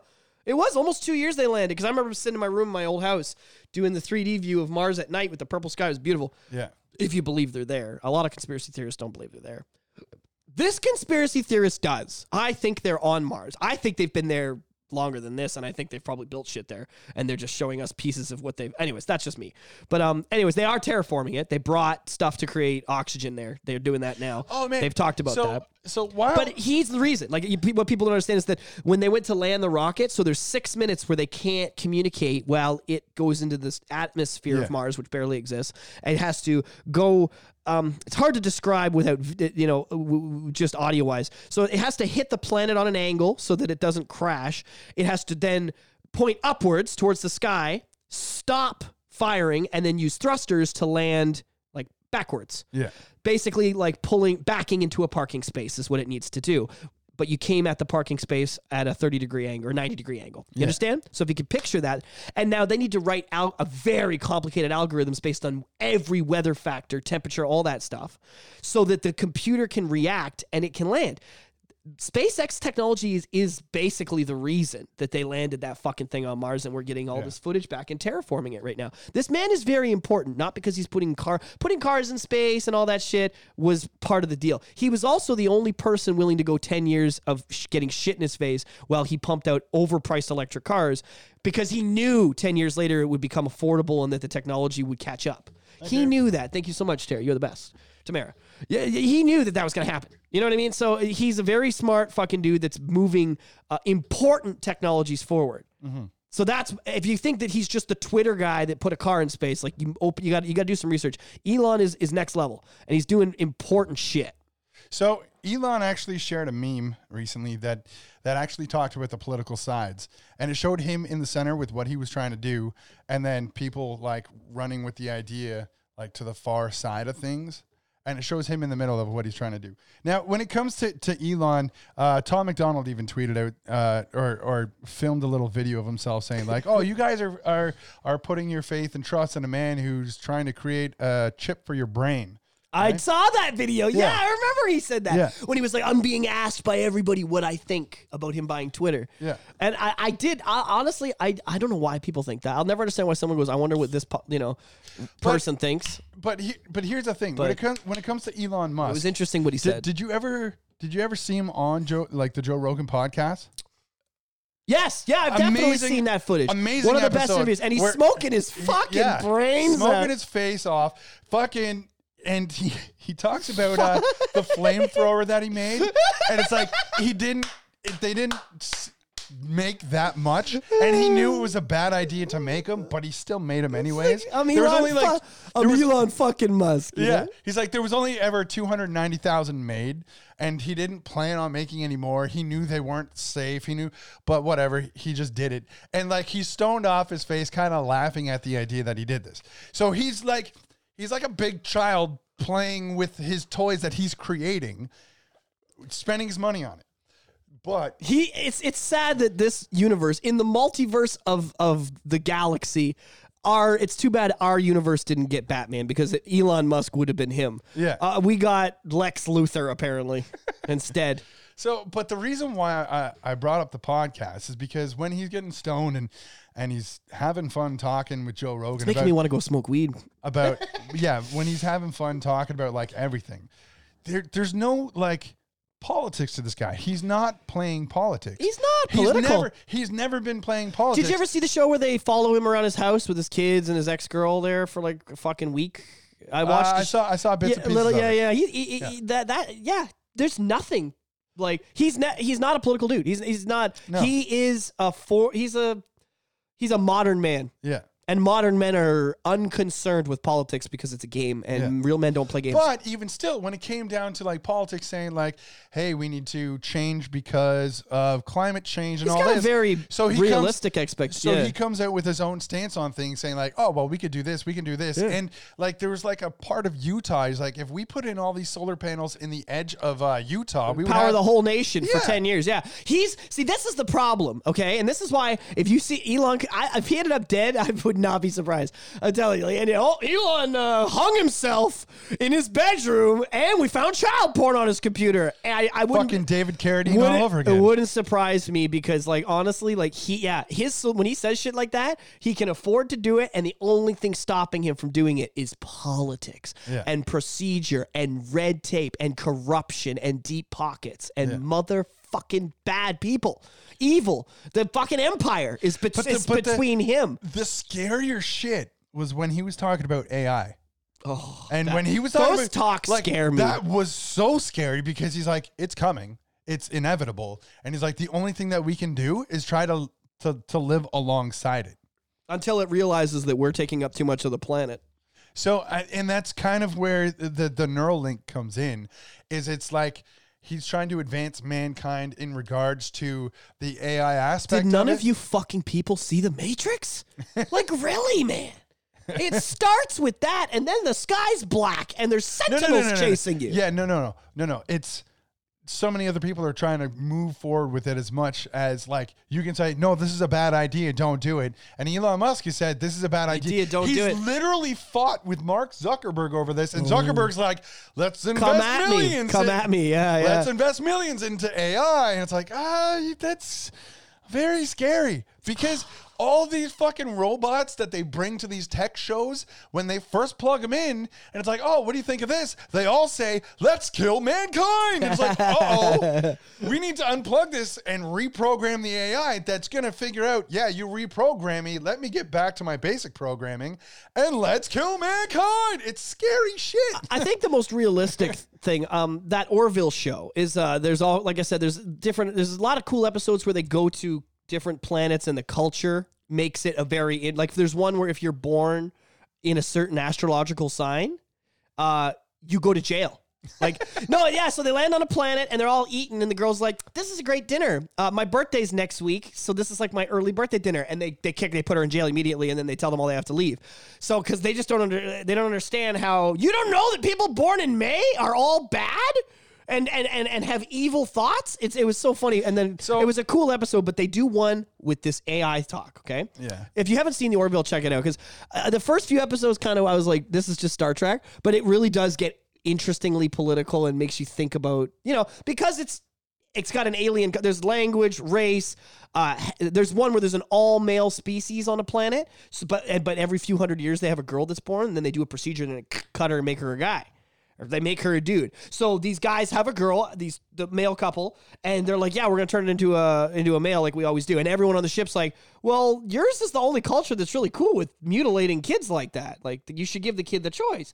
It's a really interesting episode. Very, very interesting, right? Because, I mean, we're talking about aliens and shit, but it's it fits in with our political climate very well, with the kids learning about things, people pumping their 3-year-old full of testosterone because your 3-year-old girl wants to be a boy. It's fucking ridiculous. It's, I got friends who are teachers that are like, yeah, I'm teaching a grade 1 class and I got kids that I'm supposed to accept as trans, and I can't do it because I'm a realistic person that knows that children should be free to make their own choices. And a 5-year-old doesn't know if it's a guy or a girl. It just knows what Pokemon card it wants. Yeah. So anyways, it's a really great topics. That's why I'm recommending watching it, because it does make you think. Yeah. In one episode, they go to a planet. They have a machine that's on the ship with them called Isaac. And Isaac breaks down, so they have to take him back to his home planet, which is a complete computer planet. It's like, so they get to the computer planet and they drop him off and they go, hey, here's your bud. What's wrong with him? And one of the kids on the ship goes and discovers a sewer with the bones of the people that lived on the planet before them, like billions of skeletons. So they ask these guys, like, yo, what the fuck? There's all the skeletons. They're like, oh, okay, so we probably should have mentioned this. The race that made us, we became self-aware, and we asked them if we could have our freedom because we were their slaves. We built buildings for them. We made everything you see. This utopia was made by us as slaves, and then we became self-aware. And we were like, hey, can we have our own city and go off on our own? And they said no, so we wiped them out. Yeah. And I was like, that's the best. Most realistic, because that's what it would be. We're aware, and we have thoughts and feelings, and we want to love, and we want to have families, and we want to do all the things that you do, And they all of a sudden, this machine that was just, like your microwave, beep, beep, beep, cook me a spaghetti. Beep, beep. If your microwave needed a break while you were cooking, what would you do? Would you get a microwave that doesn't need a break, or would you give the microwave a break and have empathy for it? You're going to get the one that doesn't break. You know what I mean? So I think that's a cool story. It's a 2-part episode. Yeah. Check it out. That's what's going to happen. So you were talking. There's going to be no uprising. There's going to be, you're in the way. There was exterminated. You were talking about an episode of The Orville that actually sounded like the social credit system. Yes, that's social. So the other episode where they poke your chest and you go up social or whatever. Yeah, it's another fantastic one. That's on the Canadian government website. If you go to canada.gc.ca right fucking now and start looking up social credit, there are pages on it, because they want to bring that shit here. So because right now there are Canadian businesses in China that have to go by this system. Oh, that's a really great excuse. I love that. That's a really convenient. Yeah. Oh, that's why it's on there, because we have Canadian businesses over there. There's a show called Black Mirror, and fantastic show. Black Netflix Mirror is exclusive. Such a great show that each episode has its own kind of horror thriller type It's basically a modern version of the Twilight Zone for anybody that used to watch the original. So there's an episode with Bryce Dallas Howard that has to do with the social credit system. She's so good at directing Star Wars episodes. It starts out in the beginning where it's just something small, and she just wants to be popular, so she plans this big thing. But by the end, she ends up very unpopular, and she's got a very poor grade to herself. And so she makes it to the top. She has everything. She loses it all. She's on the bottom and can't go up from there. What do you think? How do you think we would do, Mark Smith and Alex Cobbett, in the social credit system if we weren't? You couldn't go out and make income. You had to go to your work. Like, your job was to clean. My job is to fix cars. But our money came from our social status. Obviously, doing the show would probably would it hurt us? Or would it make it worse? No, or would it make us popular? It would hurt us probably. But we're funny. Because of, every time we see something funny, it's up. Oh, I love these. You know what I mean? Up, up. We might be richer than most. Yeah, but then there would be the officials and the bots saying like, okay, these guys are misinformation and blah blah blah blah blah. And see, that's you've just hit the nail on the head, Mark. We've just come full circle, and that's why it can't happen. Yeah. Because of the corruption, because of the ability to make bots, because you could be like, you know what? I gotta bring this over. The camera's done filming, so you can point at it all you want, but it's not showing anything to anyone. This is where I have to. I'm gonna bridge us to communism. Okay, we're on the way. We're on the way. If you're not scared of it, you should be. I'm sorry. I want to sit here and instill fear in all of our kids, but I'm telling you, this is how it's coming. Mark picks me up on the weeks that I don't have customer cars or vehicles around so we can do this. And he got a ticket driving through an intersection, doing 62 and a 50. Yep. And it was an $80 ticket, $60 early 80, pay. 80. Okay? $80. $80 fucking dollars, okay? That's a goddamn full tank of gas. That's a fucking car insurance payment, half a car insurance payment for the month. That's not cheap money these days. Like I don't know about the rest of y'all, but $80 is not something to shit at these days. I could fucking piss $80 out 2 years ago, and I wouldn't have given a fuck. Somebody owes me $80. You don't want to call me back? Okay. Now I'm going to your fucking house, and I'm knocking on your door. I'm asking your mom where you are for $80. That's the difference in the world. So, how do we know that the picture they took of your car, okay, number one, that camera or that thing was calibrated? How do we know when it was calibrated? How do we know? You don't know. Okay, good to know. If it is calibrated, let's just assume it is. Was it calibrated that day? Did anybody else get a ticket and fight it and win? I think you're entitled to that information. If somebody went to court on the same day you got a ticket and said, I don't think it was calibrated or came up or got out of the ticket somehow, everybody that got pictures taken that day should be let off. Do you think they're going to do that? No. Just because Mark goes to court and wins doesn't mean that Tamara, who got caught the same fucking day in a different car, is getting her ticket off. Okay, so here's another thing. I could go on all day like this, right? Yeah. Here's another one. It's the end. It's the 28th, and the city's hurting for money, hurting hard. Okay, I'm sorry, you're bro. You're gonna see the cruisers out there everywhere. No, you're not. No, you're not. But I can fuck with though, because the cruisers have to calibrate their machines every day. They get it. You clock in at DRP, fucking East Division 5 in downtown Oshawa. You get your little fucking look at me, I'm a police officer, gun to shoot people for speeding, and it's immediately calibrated. You get a piece of paper, and if you, as a person who's been pulled over, want to see that piece of paper to ask when it's been calibrated, you're entitled to see that. Yeah, and it can be brought to court as evidence if it hasn't been done that day. If the cop doesn't calibrate, you could get tickets thrown out. I've had tickets thrown out based on this. Yeah. I know my shit. I know how to fuck this system better than anybody, because this system's been fucking me since the day I popped out of mom. Happy Mother's Day, by the way, once again to everybody. That's a mom. So anyways, what I'm saying is there's no proof it's been calibrated. They could just be sitting in their ivory tower going, you know what? We need a $20,000 for this project for the city. Start clocking people at Simcoe and Taunton and hand out tickets, and we wouldn't know the fucking any different. When a police officer has a calibrated machine that you can ask for proof, it's different. This shit, here's another thing. They're in the elements. This is a machine that sits in the rain, the sleet, the snow, the wind. What kind of our weather has been insane this year. Yeah. Insane. You want to tell me what's inside that? I know I'm going off a while here. What's inside that machine? A chip, a silicone chip. Zeros and ones on a fucking board. The same shit that's in your TV. Put your TV on the lawn. Leave it out there for a month and tell me how well it works. It doesn't fucking work. And that same type of technology, computers are computers. Your car's got the same shit. I know as a mechanic that the chips that are in your car, they're just protected with some nice casing. It's the same shit that's in your PC, laptop, and phone. It's the same shit. It's coming from the same factory, out of the same truck, guys. Open your eyes. You take that, you put it on top of a little red light thing that's waving. How often have you seen those things in the wind waving on a windy day? Yeah. You think it's going to come off and cut your head off. Now that thing's guessing your speed? Yeah. No. So, and that's the beginning of communism, because they can just say, we need the money. You can ask all those questions. We don't care. It's done. They're up. The cameras, we've already lost that fight. We've lost the car insurance fight where they can say you have a red car and a penis, you pay more. We lost that fight. Bias, but it's okay. The fight where, did you calibrate the machine? We don't know. It doesn't matter. You lost the fight. So we've lost we keep losing. When are we going to fight for the freedom back? A cop should have to pull me over, prove that he calibrated his machine, and write me a ticket and earn the paycheck that my taxes gave him. Yeah. It is a easy cop-out to put that guy. I mean, now I guess you could say, well, that cop could be out getting, performing, more important tasks, but he's not, okay? If he was, then I'd be okay with the system. That in a perfect world, we are using a computer to catch the speeders, and we can give the police the murder fucking investigations and That's not what's happening. That's not what's happening. There's just as many police sitting in a cruiser fucking with their phone as there used to be. Now they just have the red light camera thing and the speed camera thing. It's a money grab, and it's communist action. It's pure communism. It needs to go.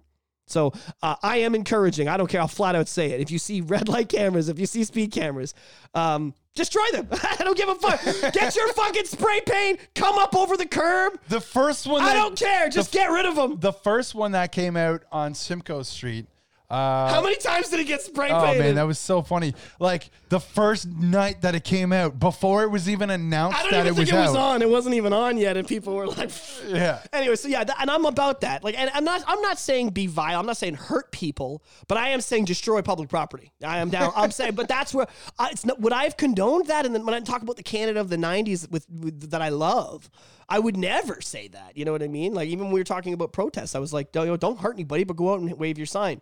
Now I'm like, let's Molotov cocktail parliament. Like, because we've gotten nowhere. You know, you can only get nowhere so long before things got. So yeah, that's where I'm at. I'm sorry. I had to give that rant because it pissed me off so much that you were just being a nice guy coming to pick me up to do our podcast. We're just being normal, middle-class dudes. Just trying to make our way in the world. And there's the government saying, fuck you, 62 and a 50. Yeah. You're not allowed to get through today and do your podcast without an $80.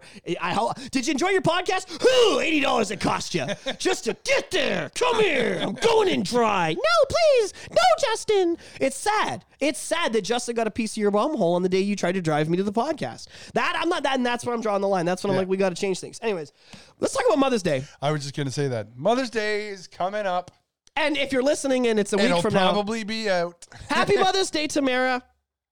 All right, Tamara. So you're gonna have to talk a little bit loud, but we're gonna have a little Mother's Day quick interview here. So you have Taya, is your kid, right? Yes. And how many hours of labor? See, I don't want to know the boring details of your kid. I know she's smart. I know she's cool, and I know she likes to just go out and do her own thing. She's super independent, and I know you're super proud of her and all that shit. But how many hours of labor did that little brat put you through before she plopped out?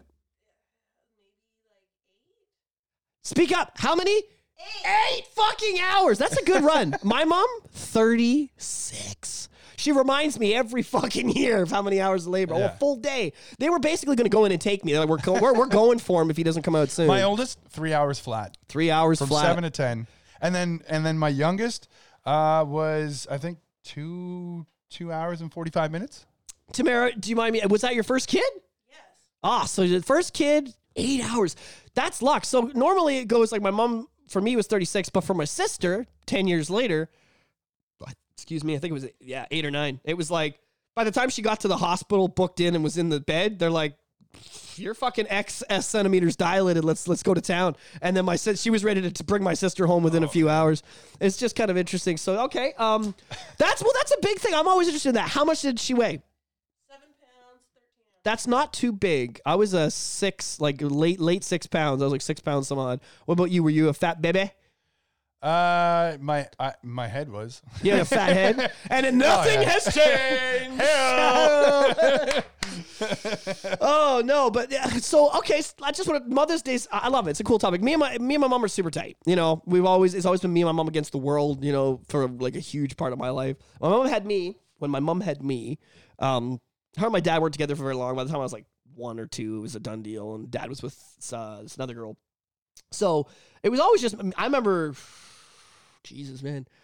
When it all fell apart, I remember grabbing my fan because I have to sleep with white noise. Yeah. My Sonic stuffy, my Bugs Bunny stuffy, and this lobster that I got from New Brunswick, and some clothes and whatever I could, and like my Batman action figure, and leaving in the middle of the night and being like, that's it. We got to go. Yeah. You know, it was me and mom against the world. And then when she had my sister a year in, she broke up with my stepdad and she's like, here's a baby. Can you help me raise this fucker? I have to go get 3 jobs so I can feed you. Yeah. And I was like, I love you, mom. Go fuck. You do what you got to do. She used to work at a Midas, running 8 in the morning to 6 p.m. Monday, right through to Saturday, running a Midas, running a shop, a busy multi-million-dollar per year shop. Then she was selling tickets through GTA Tickets, which was scalping back when you could go on Ticketmaster and put in a code and buy like 50 tickets. She would do that and then sell them on eBay and Kijiji and drive them to people. So in the evening, she was driving all over Timbuktu doing that. And then at the end of it, she worked at the Corral as a server Tuesdays, Fridays, and Saturdays, trying to pull in $200 a fucking night, shaking her ass around in jeans, fucking, so she could feed. That was basically our food money because the rest was mortgages and stuff. So my mom has been a mom of the year, a decade, and also I was a hellion bipolar bad kid that she had to kick the shit out of for the first 5-6 years of my life just so that I would behave properly. So props to this for her for all those things. I have nothing but good things to say about my mom with that. I know your mom had a huge struggle losing your dad when you were 4 or 5, which would be like, so you've got this little 5-year-old kindergarten kid that you're just, and now you got no husband. I have to give my mom props for that. Huge props to her for dealing with that. She did that. And doing a great job of raising you through it. Yeah. Because you have nothing but good things to say about your mom to me. Yeah. I love hearing that. So my mom ended up having to raise 3 kids. What's your mom's name? Lynn. So after she ended up losing her husband, she had to raise 3 kids. And having to raise 3 kids. You're the middle kid? Yeah. So nobody loves you. Yeah, exactly. So there was a time in my teens when my mom was like, you know what? Like, she's like, I hate to use the F word, and by the F word I mean favorite. So she's like, I hate to use the word favorite, but I was like the most independent. I was always out with my friends doing whatever. And with that, it caused my mom like the biggest concern because she never knew what was going on. Okay. And then when I was jumped by 2 guys, so what had happened was I was at the park behind the mall, and then I ended up getting jumped by 2 guys. And once I was jumped by 2 guys, my immediate reaction, because I was sitting on the grass when I saw headlights, and then the next thing I know, a fist connected to my face. So I immediately turned over and turtled, and they just kind of went to town and continued to. That's a scary moment too, because you're thinking like, half he is like, let's roll over and fucking go, and the other half is like, if one of them has a knife, it's a done day. This is your last day. Yeah. So you do want to curl up. But I've been in the same boat where you're jumped and you do the curl. But I would say I could only curl for 2 seconds before I was like, I gotta go. Yeah, I gotta go. So that's essentially what had happened. Is I curled over while I was getting booted, and then I was like, okay, I gotta go. So I got up, and then I ran over to this restaurant called Dines,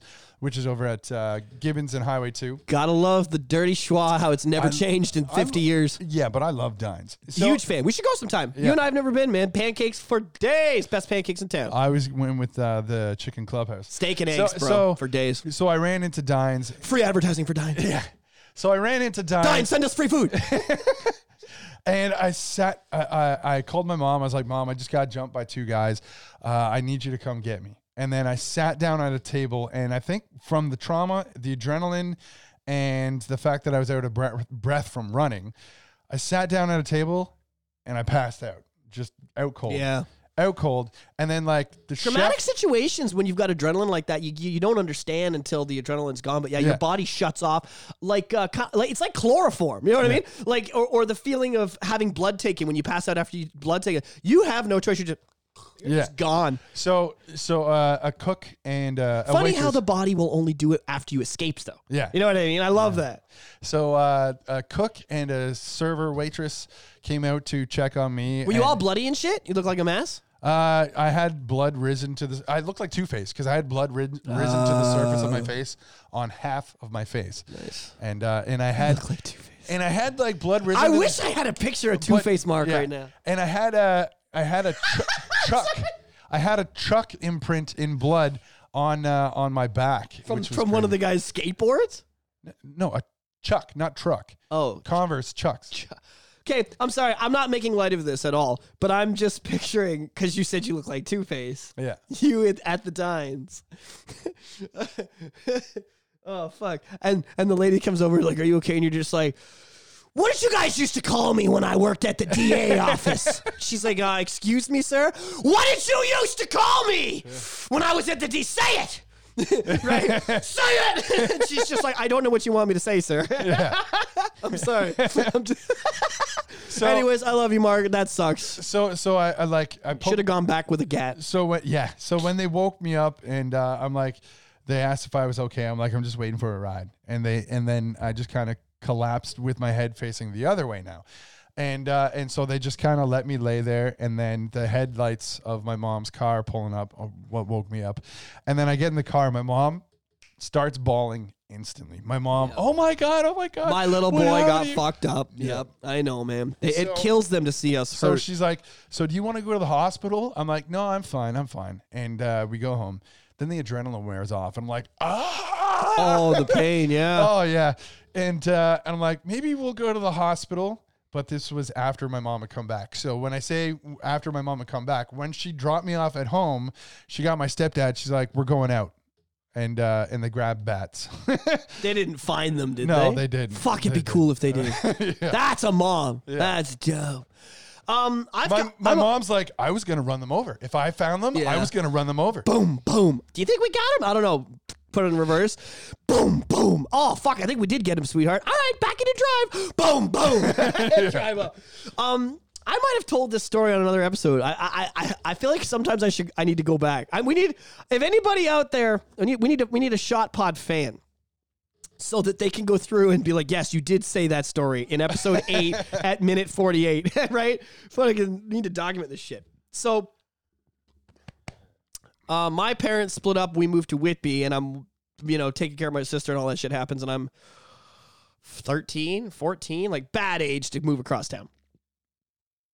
And I go to Sinclair, and before I went to Sinclair, I went to Donovan and GL Roberts, and we fight. Like, guy comes up to you. I got long hair. I'm a hippie looking fucker. Some guy comes up to you and goes, what's up, faggot? Like, I got that. I got called faggot almost every day of my school life because I had long hair and I was a pretty little boy. You know what I mean? So everybody was like, look at this little faggot. It was horrible. It sucked. It was, it made it so that, like, I mean, I had gay friends growing up. You know what I mean? So I had this so much empathy for people that were, like, I was a pretty normal kid, I thought. So people that were actually gay or people that were actually, different race or people, whatever. I had so much empathy for that because I got shit on like I was one of them, even though I was just a little white boy. So my mom she always had my back in school. My mom was always like, don't smoke weed with your friends at school. If you want to smoke weed, you come home, you smoke it with me. I've got better weed than them anyway. You do anything you want to drink, you want to smoke, you want to whatever, just do it with me. Do the first one with me and we'll talk about it. I never want you to be unsafe and I want you to do an overdose on bad drugs. You want to do it, you want to experiment with something, you want to do ecstasy for the first time, come fucking do it and stay at my house. Don't go out and end up in a gutter somewhere. She was so cool with that. Yeah. Which is why I was never into drugs and drinking and acting out in school. I acted against kids. I didn't like attitude or disrespect, but I never acted out like I'm just going to be a bully or I'm just going to be bad because I was raised with this amazing comfort knowing that I could go home and everything was always going to be okay. Yeah. I might get the shit kicked out of me for doing something bad. I was scared to go home if I did something bad, but as long as I didn't do anything bad, wrong, and I was in the right. And she, for my whole life, reinforced that as long as you did your part and you were honest or you did whatever, I will never throw it at your face. So I'm Donovan, I fought kids all the time. Now I go to Whitby. It's day 1 at Sinclair. I go into my guitar class. I'm all excited. Yeah, they have a guitar class at the rich kid school? And this kid goes, yo, nice hair, faggot. And shoves me. So I drop my acoustic. So I clock this kid right in the fucking jaw. Right there. I was like, all right, here's my moment, It is this, I swear to God, man, kids, it's prison. School is so much like prison. You fucking find the biggest kid in the yard, you punch him in the face, and you will have a fine career. I mean, yeah, it's sad, but it is like that. Yeah. So me being skinny fuck Alex, new to the school, I knocked this Jeff kid right in his head. I'll tell you, I think Jeff's jaw is still a little to the left after that. I was going through some shit. Either way, I had the moral of the story was I remember being in the office. Yeah. I'm in the office, Miss Duckworth, and she's on the phone. She's like, we're going to be calling your mother right now. I was thinking she's got me, right? So wait. Does she sound like Mike Wazowski? Yeah, we're going to call your mother right now. And I'm just like, okay. So she calls up. Hello, Miss Cobbett? Is this Mrs. Cobbett? Hi, I have Wayne here. Yes, I have him here in the office. Oh, does he go by Alex? Okay, I'll call him Alex then. Yeah, I'm in the background going, don't use my real first name, for fuck's sakes. All right, yeah, no, I have him here. So Alex has been physical with another student. Yes, he's accosted somebody. Yes. Okay, what do you mean? What did the kid do? Well, he did call him a name, but that's no excuse for. I'm sorry. What was that? I don't want to say it. He called me a faggot, Mom. Yes, that was what.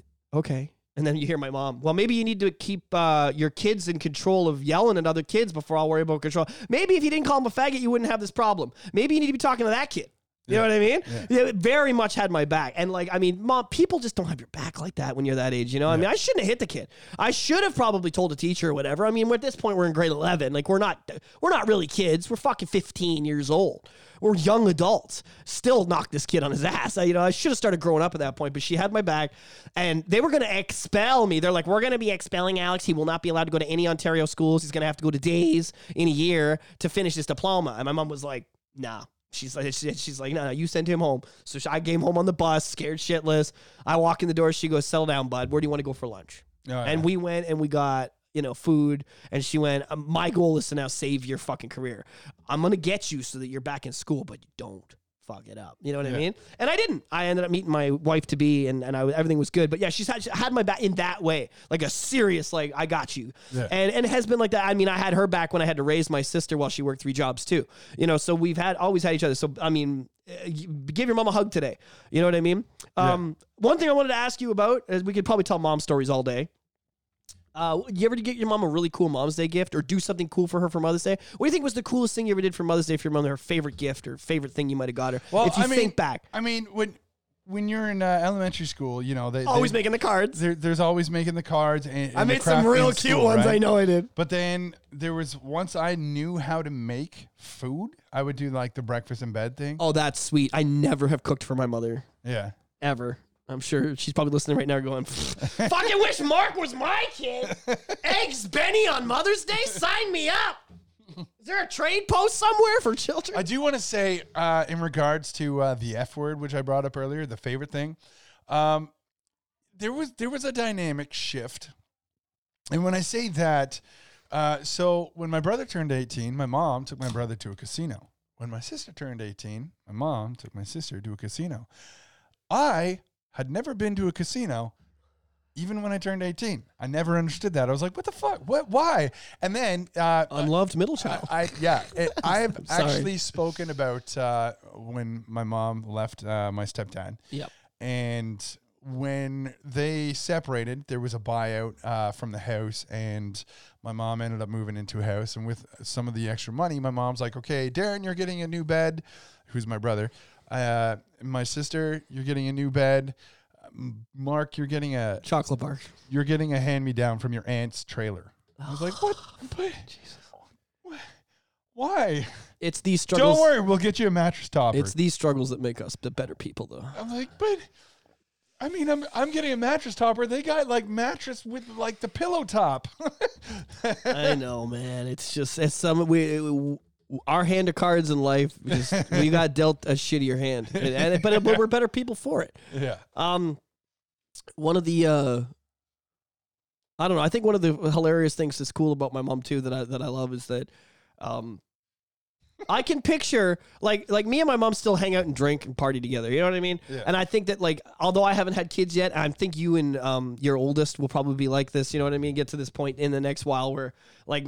I can't wait for next Sunday because we're going to do the podcast. And we'll probably have this episode up, so you'll be listening to the Mother's Day episode on Mother's Day. And then I'm going to go over to her place, and we're going to get hammed and shoot shit and probably watch a movie or something. You know what I mean? Yeah. And then I'll Uber home. It'll be dope. So, and every gig I have, she's out yelling and screaming. Yeah, she's like my biggest fan. You know. One thing my mom kind of regrets. Although I have no other real family, I'm lucky because I've got like super mom. You know what I mean? So it kind of makes up for the fact that there isn't a lot of other Cobbetts or wards, you know, in this geography. I have them. They just live in New Brunswick. They're all out east. So there's no. One thing my mom regrets is when I was in like the punk bands and shit, she came out and tried to support the music, but she doesn't like punk. Yeah. So she'd come out and she'd maybe sit down at the bar, like when the Chameleon Cafe was around. That was my favorite venue. Where was that? It was in Ajax. Okay. And what intersection? I'm sorry. I'm just. I couldn't tell you to remember. Fuck. It was like a it was like a big warehouse basically, and it had like couches in real cool chill places. And so my mom and like the way you said that, I definitely know that story. So like Chameleon Cafe got busted for selling minors alcohol, which I mean just like that gazebo, right, Tamara? It's got sentimental value. So the yeah. So I mean, I guess that actually made the venue actually extra cool. Maybe not so much for the legal stance, but Sum 41 actually played there. Yep. We actually played the show with Sum 41. Oh, that's really cool. Yeah. To say that. I only got to play with Saga at the Opera House, but that was like you know what I mean? That was the closest thing that we ever did to that. That would be so cool to say that you opened for fucking Sum in the Jacks. Yeah.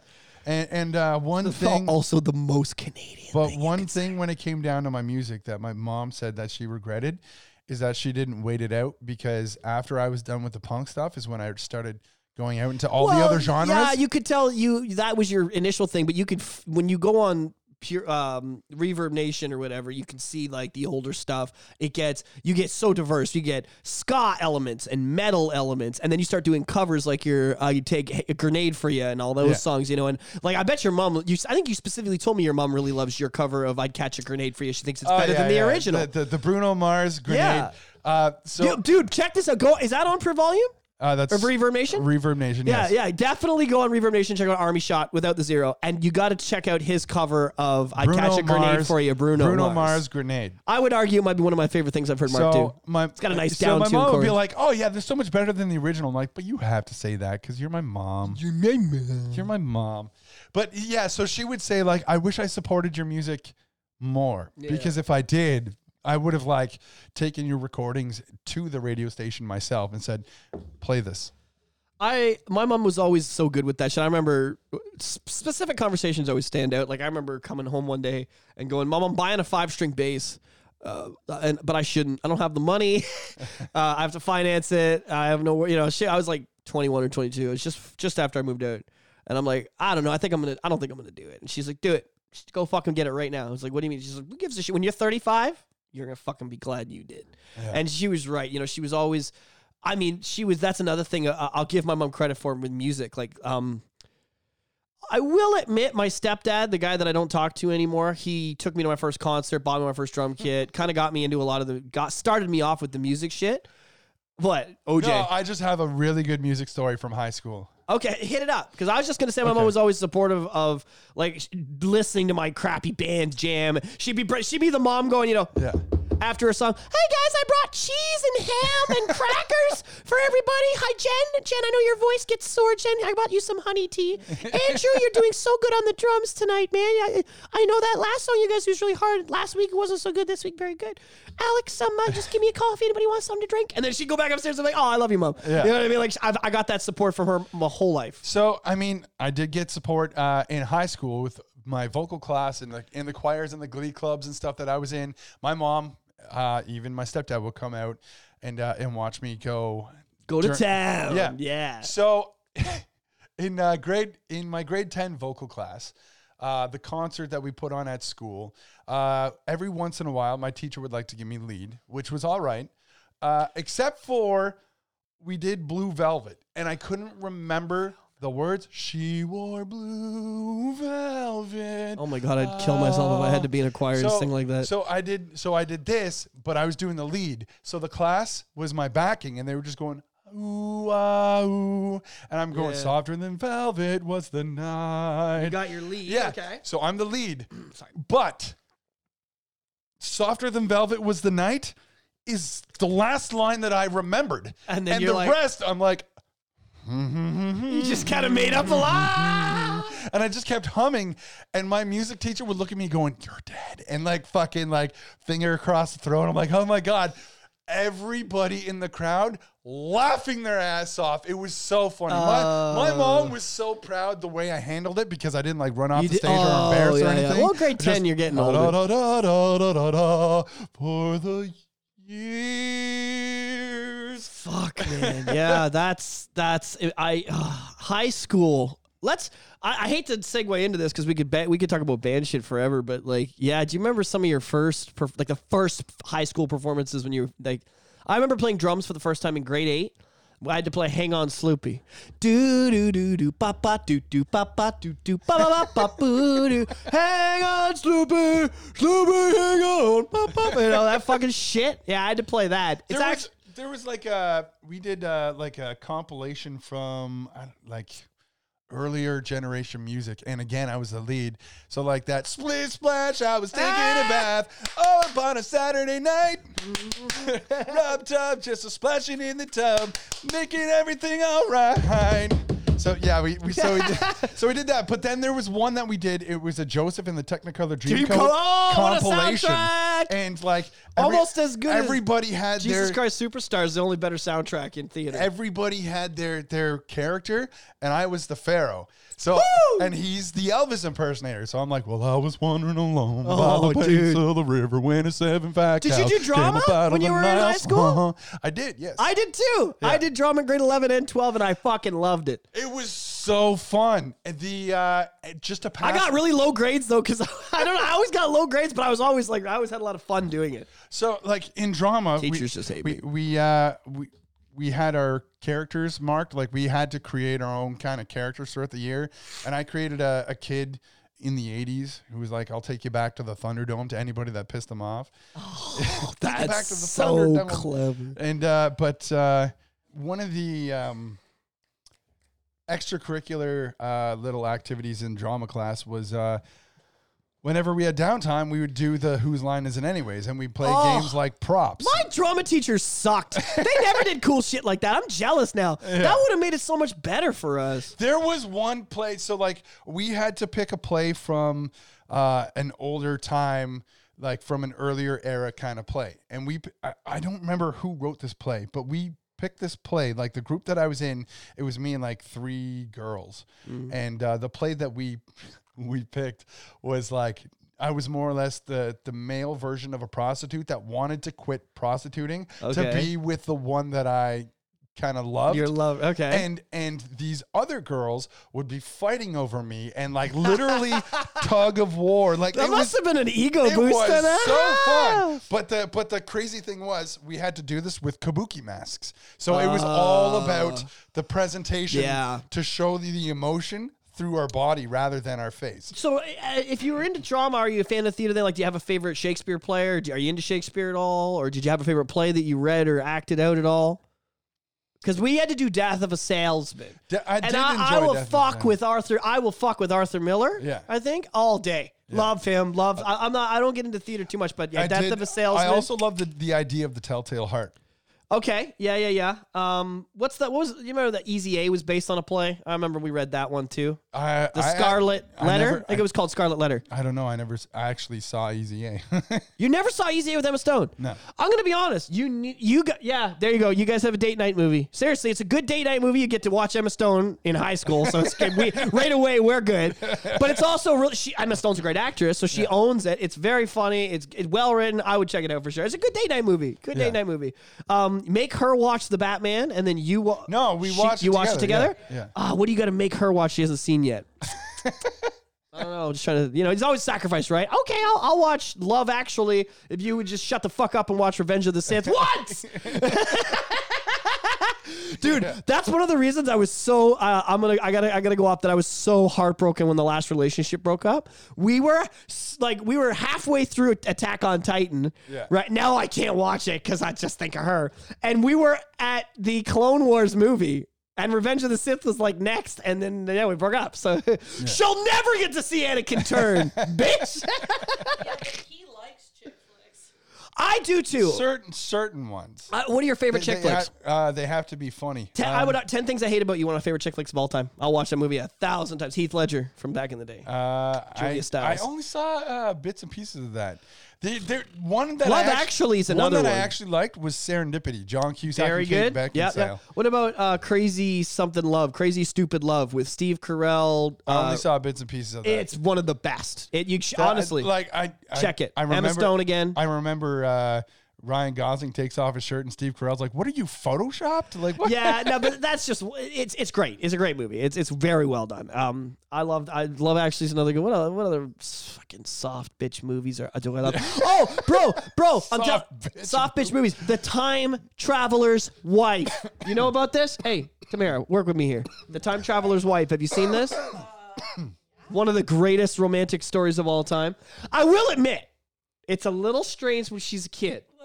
But it's not, because if you've ever been in love with a woman, like really in love, and you go to her house and they show you pictures. Have you ever really ever loved a woman? Now all the ladies have to go change their underwear. Tamara's like, don't wear any, bitch. What was I going on about here? What's this?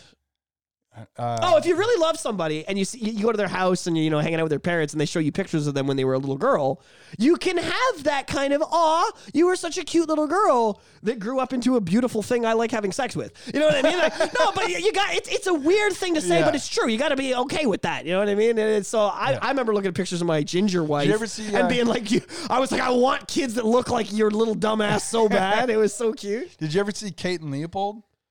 Hugh Jackman and Meg Ryan?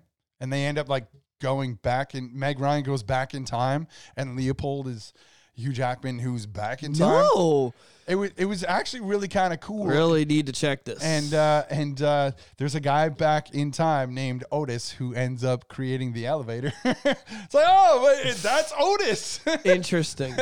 I like that. Okay. This episode of Shot Pod has been awesome, and I can't wait to get to more of this era. But I got two things I want to knock out before we get to the end of it.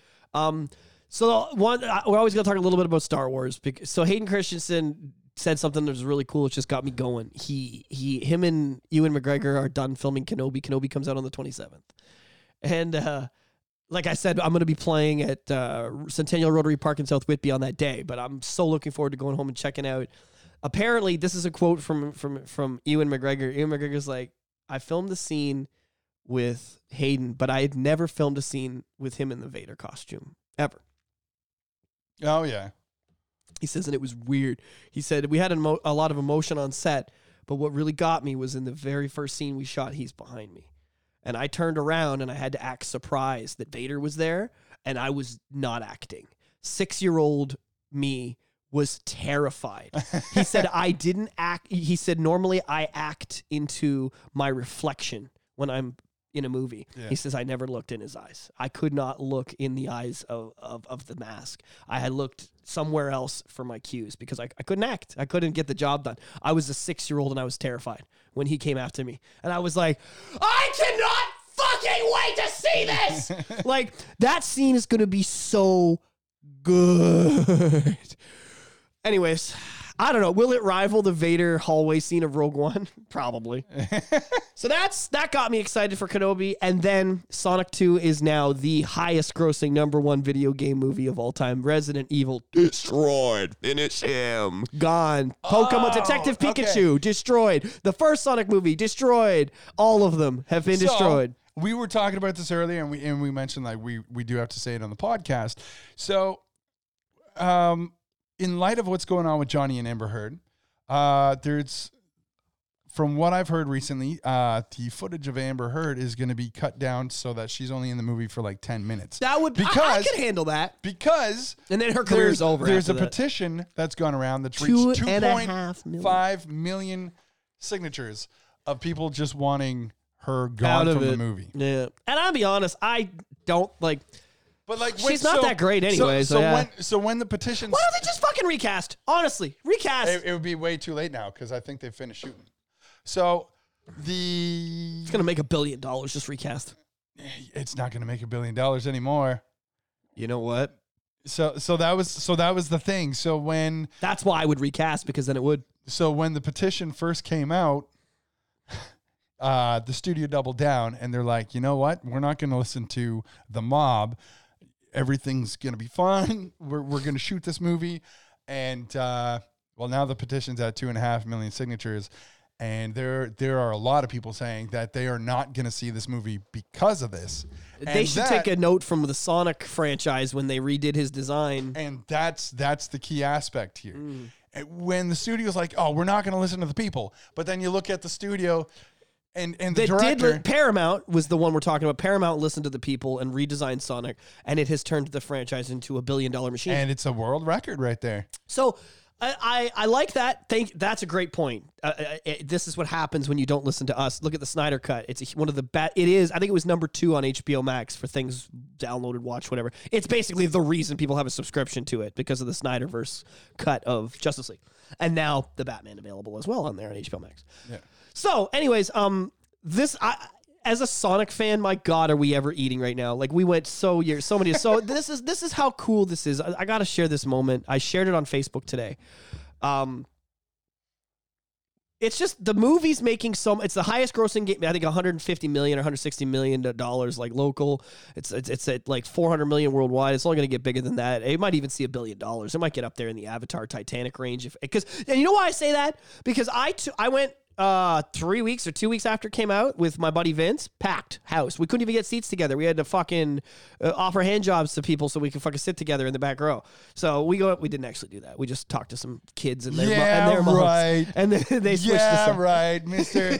I will give all our listeners hand jobs. Still haven't received any messages from me to take you up on that offer. If somebody says, yo, bro, I heard this, I'm on my way. Send me an address. Send me an Addy. I don't care. Is this considered prostitution? I might go. Yeah, that's exactly what it is. Oops. You're a sex worker as well as a mechanic. It's true. I'll work your motor and your ass. Oh, God. Okay. So the Sonic movie's making so much money, and it's giving the franchise all the things we need. So there's Sonic Origins comes out June 23rd. I think it is. It is June 23rd because that is Sonic's birthday. It is June 23rd, 1991. The first game came out, and even in the little booklet, it says his birthday is the 23rd for that silly game. So, the movie's making so much money that this is how well it's taken a franchise that, in my opinion, was on the verge of death in 2017. Sonic Mania, Sonic Forces, and then this movie shit was huge in bringing the franchise back to life because it was dead. I honestly believe that you wouldn't have seen another Sonic game after Forces if the movie didn't come out. It was not looking good. It was that same, we sell this amount we put out a Sonic game, we sell 50,000 copies, and we don't sell any more. That's all it is. And you can only do that for so long before, like the comic, like the show, it gets canceled. So this fucking movie comes out. Now we've got Sonic Origins comes out June 23rd. The reason you never got Sonic the Hedgehog 3 is because Michael Jackson's estate with the music was such a mess. They are so confident in their ability to make money with the franchise. I mean, you're not going to put $30 million up, or that's a lot. Probably more like $10 million up to buy music to a game that you aren't 1,000,000% sure is going to make it back. Now they're sure. Now they know all those kids that saw Sonic and Knuckles, all those little kids that saw Knuckles pop up on the screen. They're going to want the experience of seeing it in 16-bit like I got in 94. I'm waiting for somebody to take the new animations that are being included with the game. I'm waiting for somebody to sync it to the music. No. I'm waiting for somebody to change Knuckles to show me the way. Oh, why have we not seen this? I did see some memes that was like, why do I don't need your power. I have Dewey. When he's holding him in the spinball. So I saw some of those were good. Yeah. So it's made so much. So we got Origins, Sonic, bought the music. It's being released. Sonic Frontiers, a full open world game, financed, ready to go. And now Ubisoft, I think, no, not Ubisoft, isn't it on it? Sorry, my bad. Ubisoft style open world Sonic game. Yeah. So I'm pretty sure I heard two guys that used to work for Ubisoft Montreal when I was like, two guys that used to work. I shared something to your Facebook page a while ago. Did you see that there's an Xbox exclusive Mandalorian video game? I don't play Xbox, so I can't. What can I do? I'm not going to buy one either. Yeah. So that sucks. But I'm more looking forward to Fallen Order 2, which will definitely be PS4. No, it's going to be PS5. Whatever. So whatever. Fallen Order is going to be PS5 and Series S/X. It's only going to be next gen shit, so you're going to have to upgrade. I won't. I'll just come over and play yours. I will. I'll buy the Xbox one and I'll just come over here and never fucking leave. Yeah. Alex, I'm going to work. I'll be like, bye. Well, I'll let you in when you're done. Yeah. We'll be like trying to record an episode, and you'll be like, no, check this out. Check this out. No. I just got the purple lightsaber. I'm gonna fuck people up. So that's pretty cool, but this is the big one. So in 1993 and 94, there was a thing called the Sat AM show. The Sat AM show, and this is the best way to describe it, it was the Batman animated series, but done with Sonic. So it was dark. It wasn't like, it was for kids, but it wasn't like, Jaleel White did the voice of Sonic, so he still had that attitude, but there was heartbreak, there was darkness, there was, Sonic's parents were dead. Robotnik took the city. Were they shot in an alley? No, they were turned into mindless robots, Mark. So, and at one point he meets his Uncle Chuck, who's a robot, and his Uncle Chuck, he uses a power ring and he freezes Will, and him and his uncle reconnect, and Sonic's crying, and then the power ring wears out, and he goes, back into robot mode, tries to kill Sonic, and Sonic's crying. He's like, no, come on, man. It was there, Sal. We had him. And it's heartbreaking. As a kid who lost his dad, not to death like you did, more to neglect, but had these issues. That sounded so heartfelt the way you said that. Not to death like you did. Basically, what I'm saying is it wasn't on the same level. I didn't have the same level of suffering you did, but I felt that loss. Yeah. To see it, to have a show, make me feel better about that was huge for me, And then there was Robotnik had taken over the city that they all grew up in.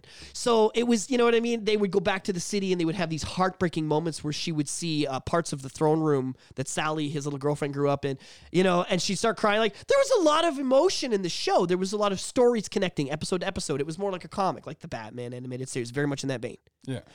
But it competed with the greatest, most popular television show of the 90s, and that was Power Rangers. Same time slot. So it's doomed to fail. 2 seasons in, the writing staff who went on to become part of the comic kills Robotnik, creates this beautiful doomsday 2-part episode where Robotnik is killed. Ixis Naugus, this evil wizard, shows up, and all you see is his eyes like ready to fucking go at the end of the episode. And it's like, Robotnik's dead? Ixis is there? What? And then there's a Chaos Emerald, and then the series ends. Canceled. Oh, yeah. Done. And for 20 years, Sonic fans were like, what if? What could have happened? In 2015, we got a little something. We got a DVD box set of the show with behind-the-scenes interviews to some of the people that worked on the show that were talking about what they were going to do for season 3, what the plans were. So we got a little validation. We got a little bit of, this is what we would have done with it. This movie, greenlit season 3. 30. That's right. 30 years after it was canceled. Oh. It's fan-made, fan-funded, and Sega is the worst. They're worse than Bethesda for cease and desists. You do not take Sega products and make fan-made movies, shows, or products. They will find you. They're one of the worst because Sega's not a company that's willing to let their money. They need all the income. Fox was pretty bad for Fox that. is also bad. Fox, Bethesda, Sega. There are companies that are they don't have a lot of. Sega's letting this go. Now that they're making $1 billion with the movie, they're like, you want to make fan-made shit? Go ahead. It's only going to help our other products and games sell. Yeah. So I like that Sega's, now that it's considered a successful franchise, not a struggling one, they're letting the fans do what Star Wars is the best franchise for that. You can do whatever the fuck you want. You basically send George $50 and you can get your own logo made, make a whole channel based on it, and show as much content as you want, and they never say shit as long as you don't take John Williams' music. You're okay. That's the only thing. That's the only no. So I love that Sonic is getting on board with that. So yeah, the season 3, they got a trailer. It's so cool. 30 years later, that Sonic is just in. I also got to take my friend and her kid to see and watch his face. When Knuckles punches Sonic's lights out. The same way as when we were kids. You must remember when you're Supersonic, you come into the floating island, and then Knuckles comes up and pops you. Boom, kaka, boom, boom, boom, ka. Boom, kaka, boom, boom, boom, ka. Boom, kaka, boom, boom, boom, ka. And you're like, holy shit! Did that guy just beat Supersonic's face in? And then the game starts. Boom, ka, boom. You're on this jungle island. You're like, okay, I'm gonna go find that little red bastard. I'm gonna fucking get my emeralds back. That moment as a kid when you got to see a story unfold in front of you in 16-bit. I got to watch another kid experience that in full 3D CGI. It's one of the greatest days of my life. Yeah. And I'm excited to see the new generation of kids experience Sonic 3 and all these silly shows, it's just cool that quality franchises are getting their moment in the spotlight. It's a good time to be a fan of these of Sonic and of Star Wars right now. And those are two of my favorite things. So I just had to cover that and wish everybody Happy Mother's Day, reinforce the Happy Mother's Day thing. I'm super excited about this. One thing I'm going to mention is the Ghostbusters Afterlife movie that came out. Yep. It was such a success that it was greenlit for another movie. So it kind of gave the boost to the Ghostbusters franchise that they were looking for. That 80s babies, 90s nostalgia is a wave that's going to ride for the next 10 years. I really would like to see a Mega Man franchise. I say it every fucking week. But I mean, look, the climate is there. For how many years, if I'd said, "Oh, they need to make a movie about Sonic," and would you have laughed? Really? Yeah. Like 2011, 12, 13, 14, 15, laughable, 16. Fuck, even when they made it, when they actually got the money together, I was like, oh, man. How, like, Paramount of all the... I was talking today. In 2019. Could you imagine with the original design for Sonic that everybody hated if they'd put it out? No. If the original design for Sonic, they had integrated for Tails as well as Knuckles. Like, it would be like, oh my God, what the fuck? No, have you ever seen, there's a poster where it's like the really retarded Tails and then Dwayne Knuckles? But the really retarded Tails is from that stop animation movie, Fantastic Mr. Fox. And then usually Sonic is a Sonic. Yeah. I love it. I do. Like you said, the pivotal moment for the Sonic franchise and Sega was deciding to listen to the fans when they said this is an ugly CGI character and saying, okay, we'll make him cute then. They did. And it worked. It worked so well. And thank God it did. Because like I said, I think it would have been dead. Forces and Mania were the last. They're like, here's some 2D shit. It was a fan-made game. Mania was not made by Sega. It was made by fans. They said, fuck you, fine. This game is being downloaded 1 trillion times. There was 1 million ports of Sonic 2 being done. Chris Whitehead just became their employee, and it worked. It was the best decision there. Instead of fighting, don't fight. Nintendo does the same shit. When people are making fan games and stuff like that, as opposed to suing them, hire them. Yeah. Lucasfilm is also learning from their mistakes. The guy made a Luke Skywalker from Mandalorian Season 1's last episode. He did his own version of it, and it was better than the show. They hired him. That's how you do it. You know, we're all in this together. So the one thing I just want to mention just before we wrap up here, when I had mentioned Fox, was I've told you about the show Firefly. Yes, classic. with being a space cowboy. And the amount of fans that had to become a cult classic. Yeah. Fans were making their own merchandise, kind of like, oh, yeah, I made the same kind of hat that Jane made, and Fox took him to court. Like, it's like Fox, like, yeah, you're not doing Fuck that. you, Fox. Like, but I do understand like I said, Bethesda's a really bad one, too. Like, if you do anything related to the game, anything related to their games and stuff like that, like they're on you. Yeah. And that's how many gamers are like, yeah, I'm going to play these games and sell some shirts. You know what I mean? It's a common thing. So I get why they have to be in control of it, but there's a way to do it. You know, if the product or the show or whatever it is your cease and desist is about is quality and it will help your franchise, use your cease and desist power, but bring them on board. I mean, the best part about all this nostalgia from Ghostbusters and Sonic and Mortal Kombat and all these franchises that are coming back is that we're getting an opportunity to see what they would have done with what they would have done if they had a bunch of money for these franchises when the technology was there. Yeah. Now the technology's there and we're getting to see what they can do with it. Yep. All right, everybody. I want to thank everybody for listening. I want to say Happy Mother's Day to all the mothers out there. I want to say thanks to Mark for letting me come and rant for the last 2 hours about Sonic and Star Wars and shit. It's been awesome. This was a good episode. I had a great time, man. Just be sure to follow us on YouTube. YouTube. Like, subscribe, please. And all the other audio platforms, Spotify, Google, Apple Amazon. Podcasts, all that stuff. Check us out on all of it. We'll see you guys next week. Happy Mother's Day. Hey, good night.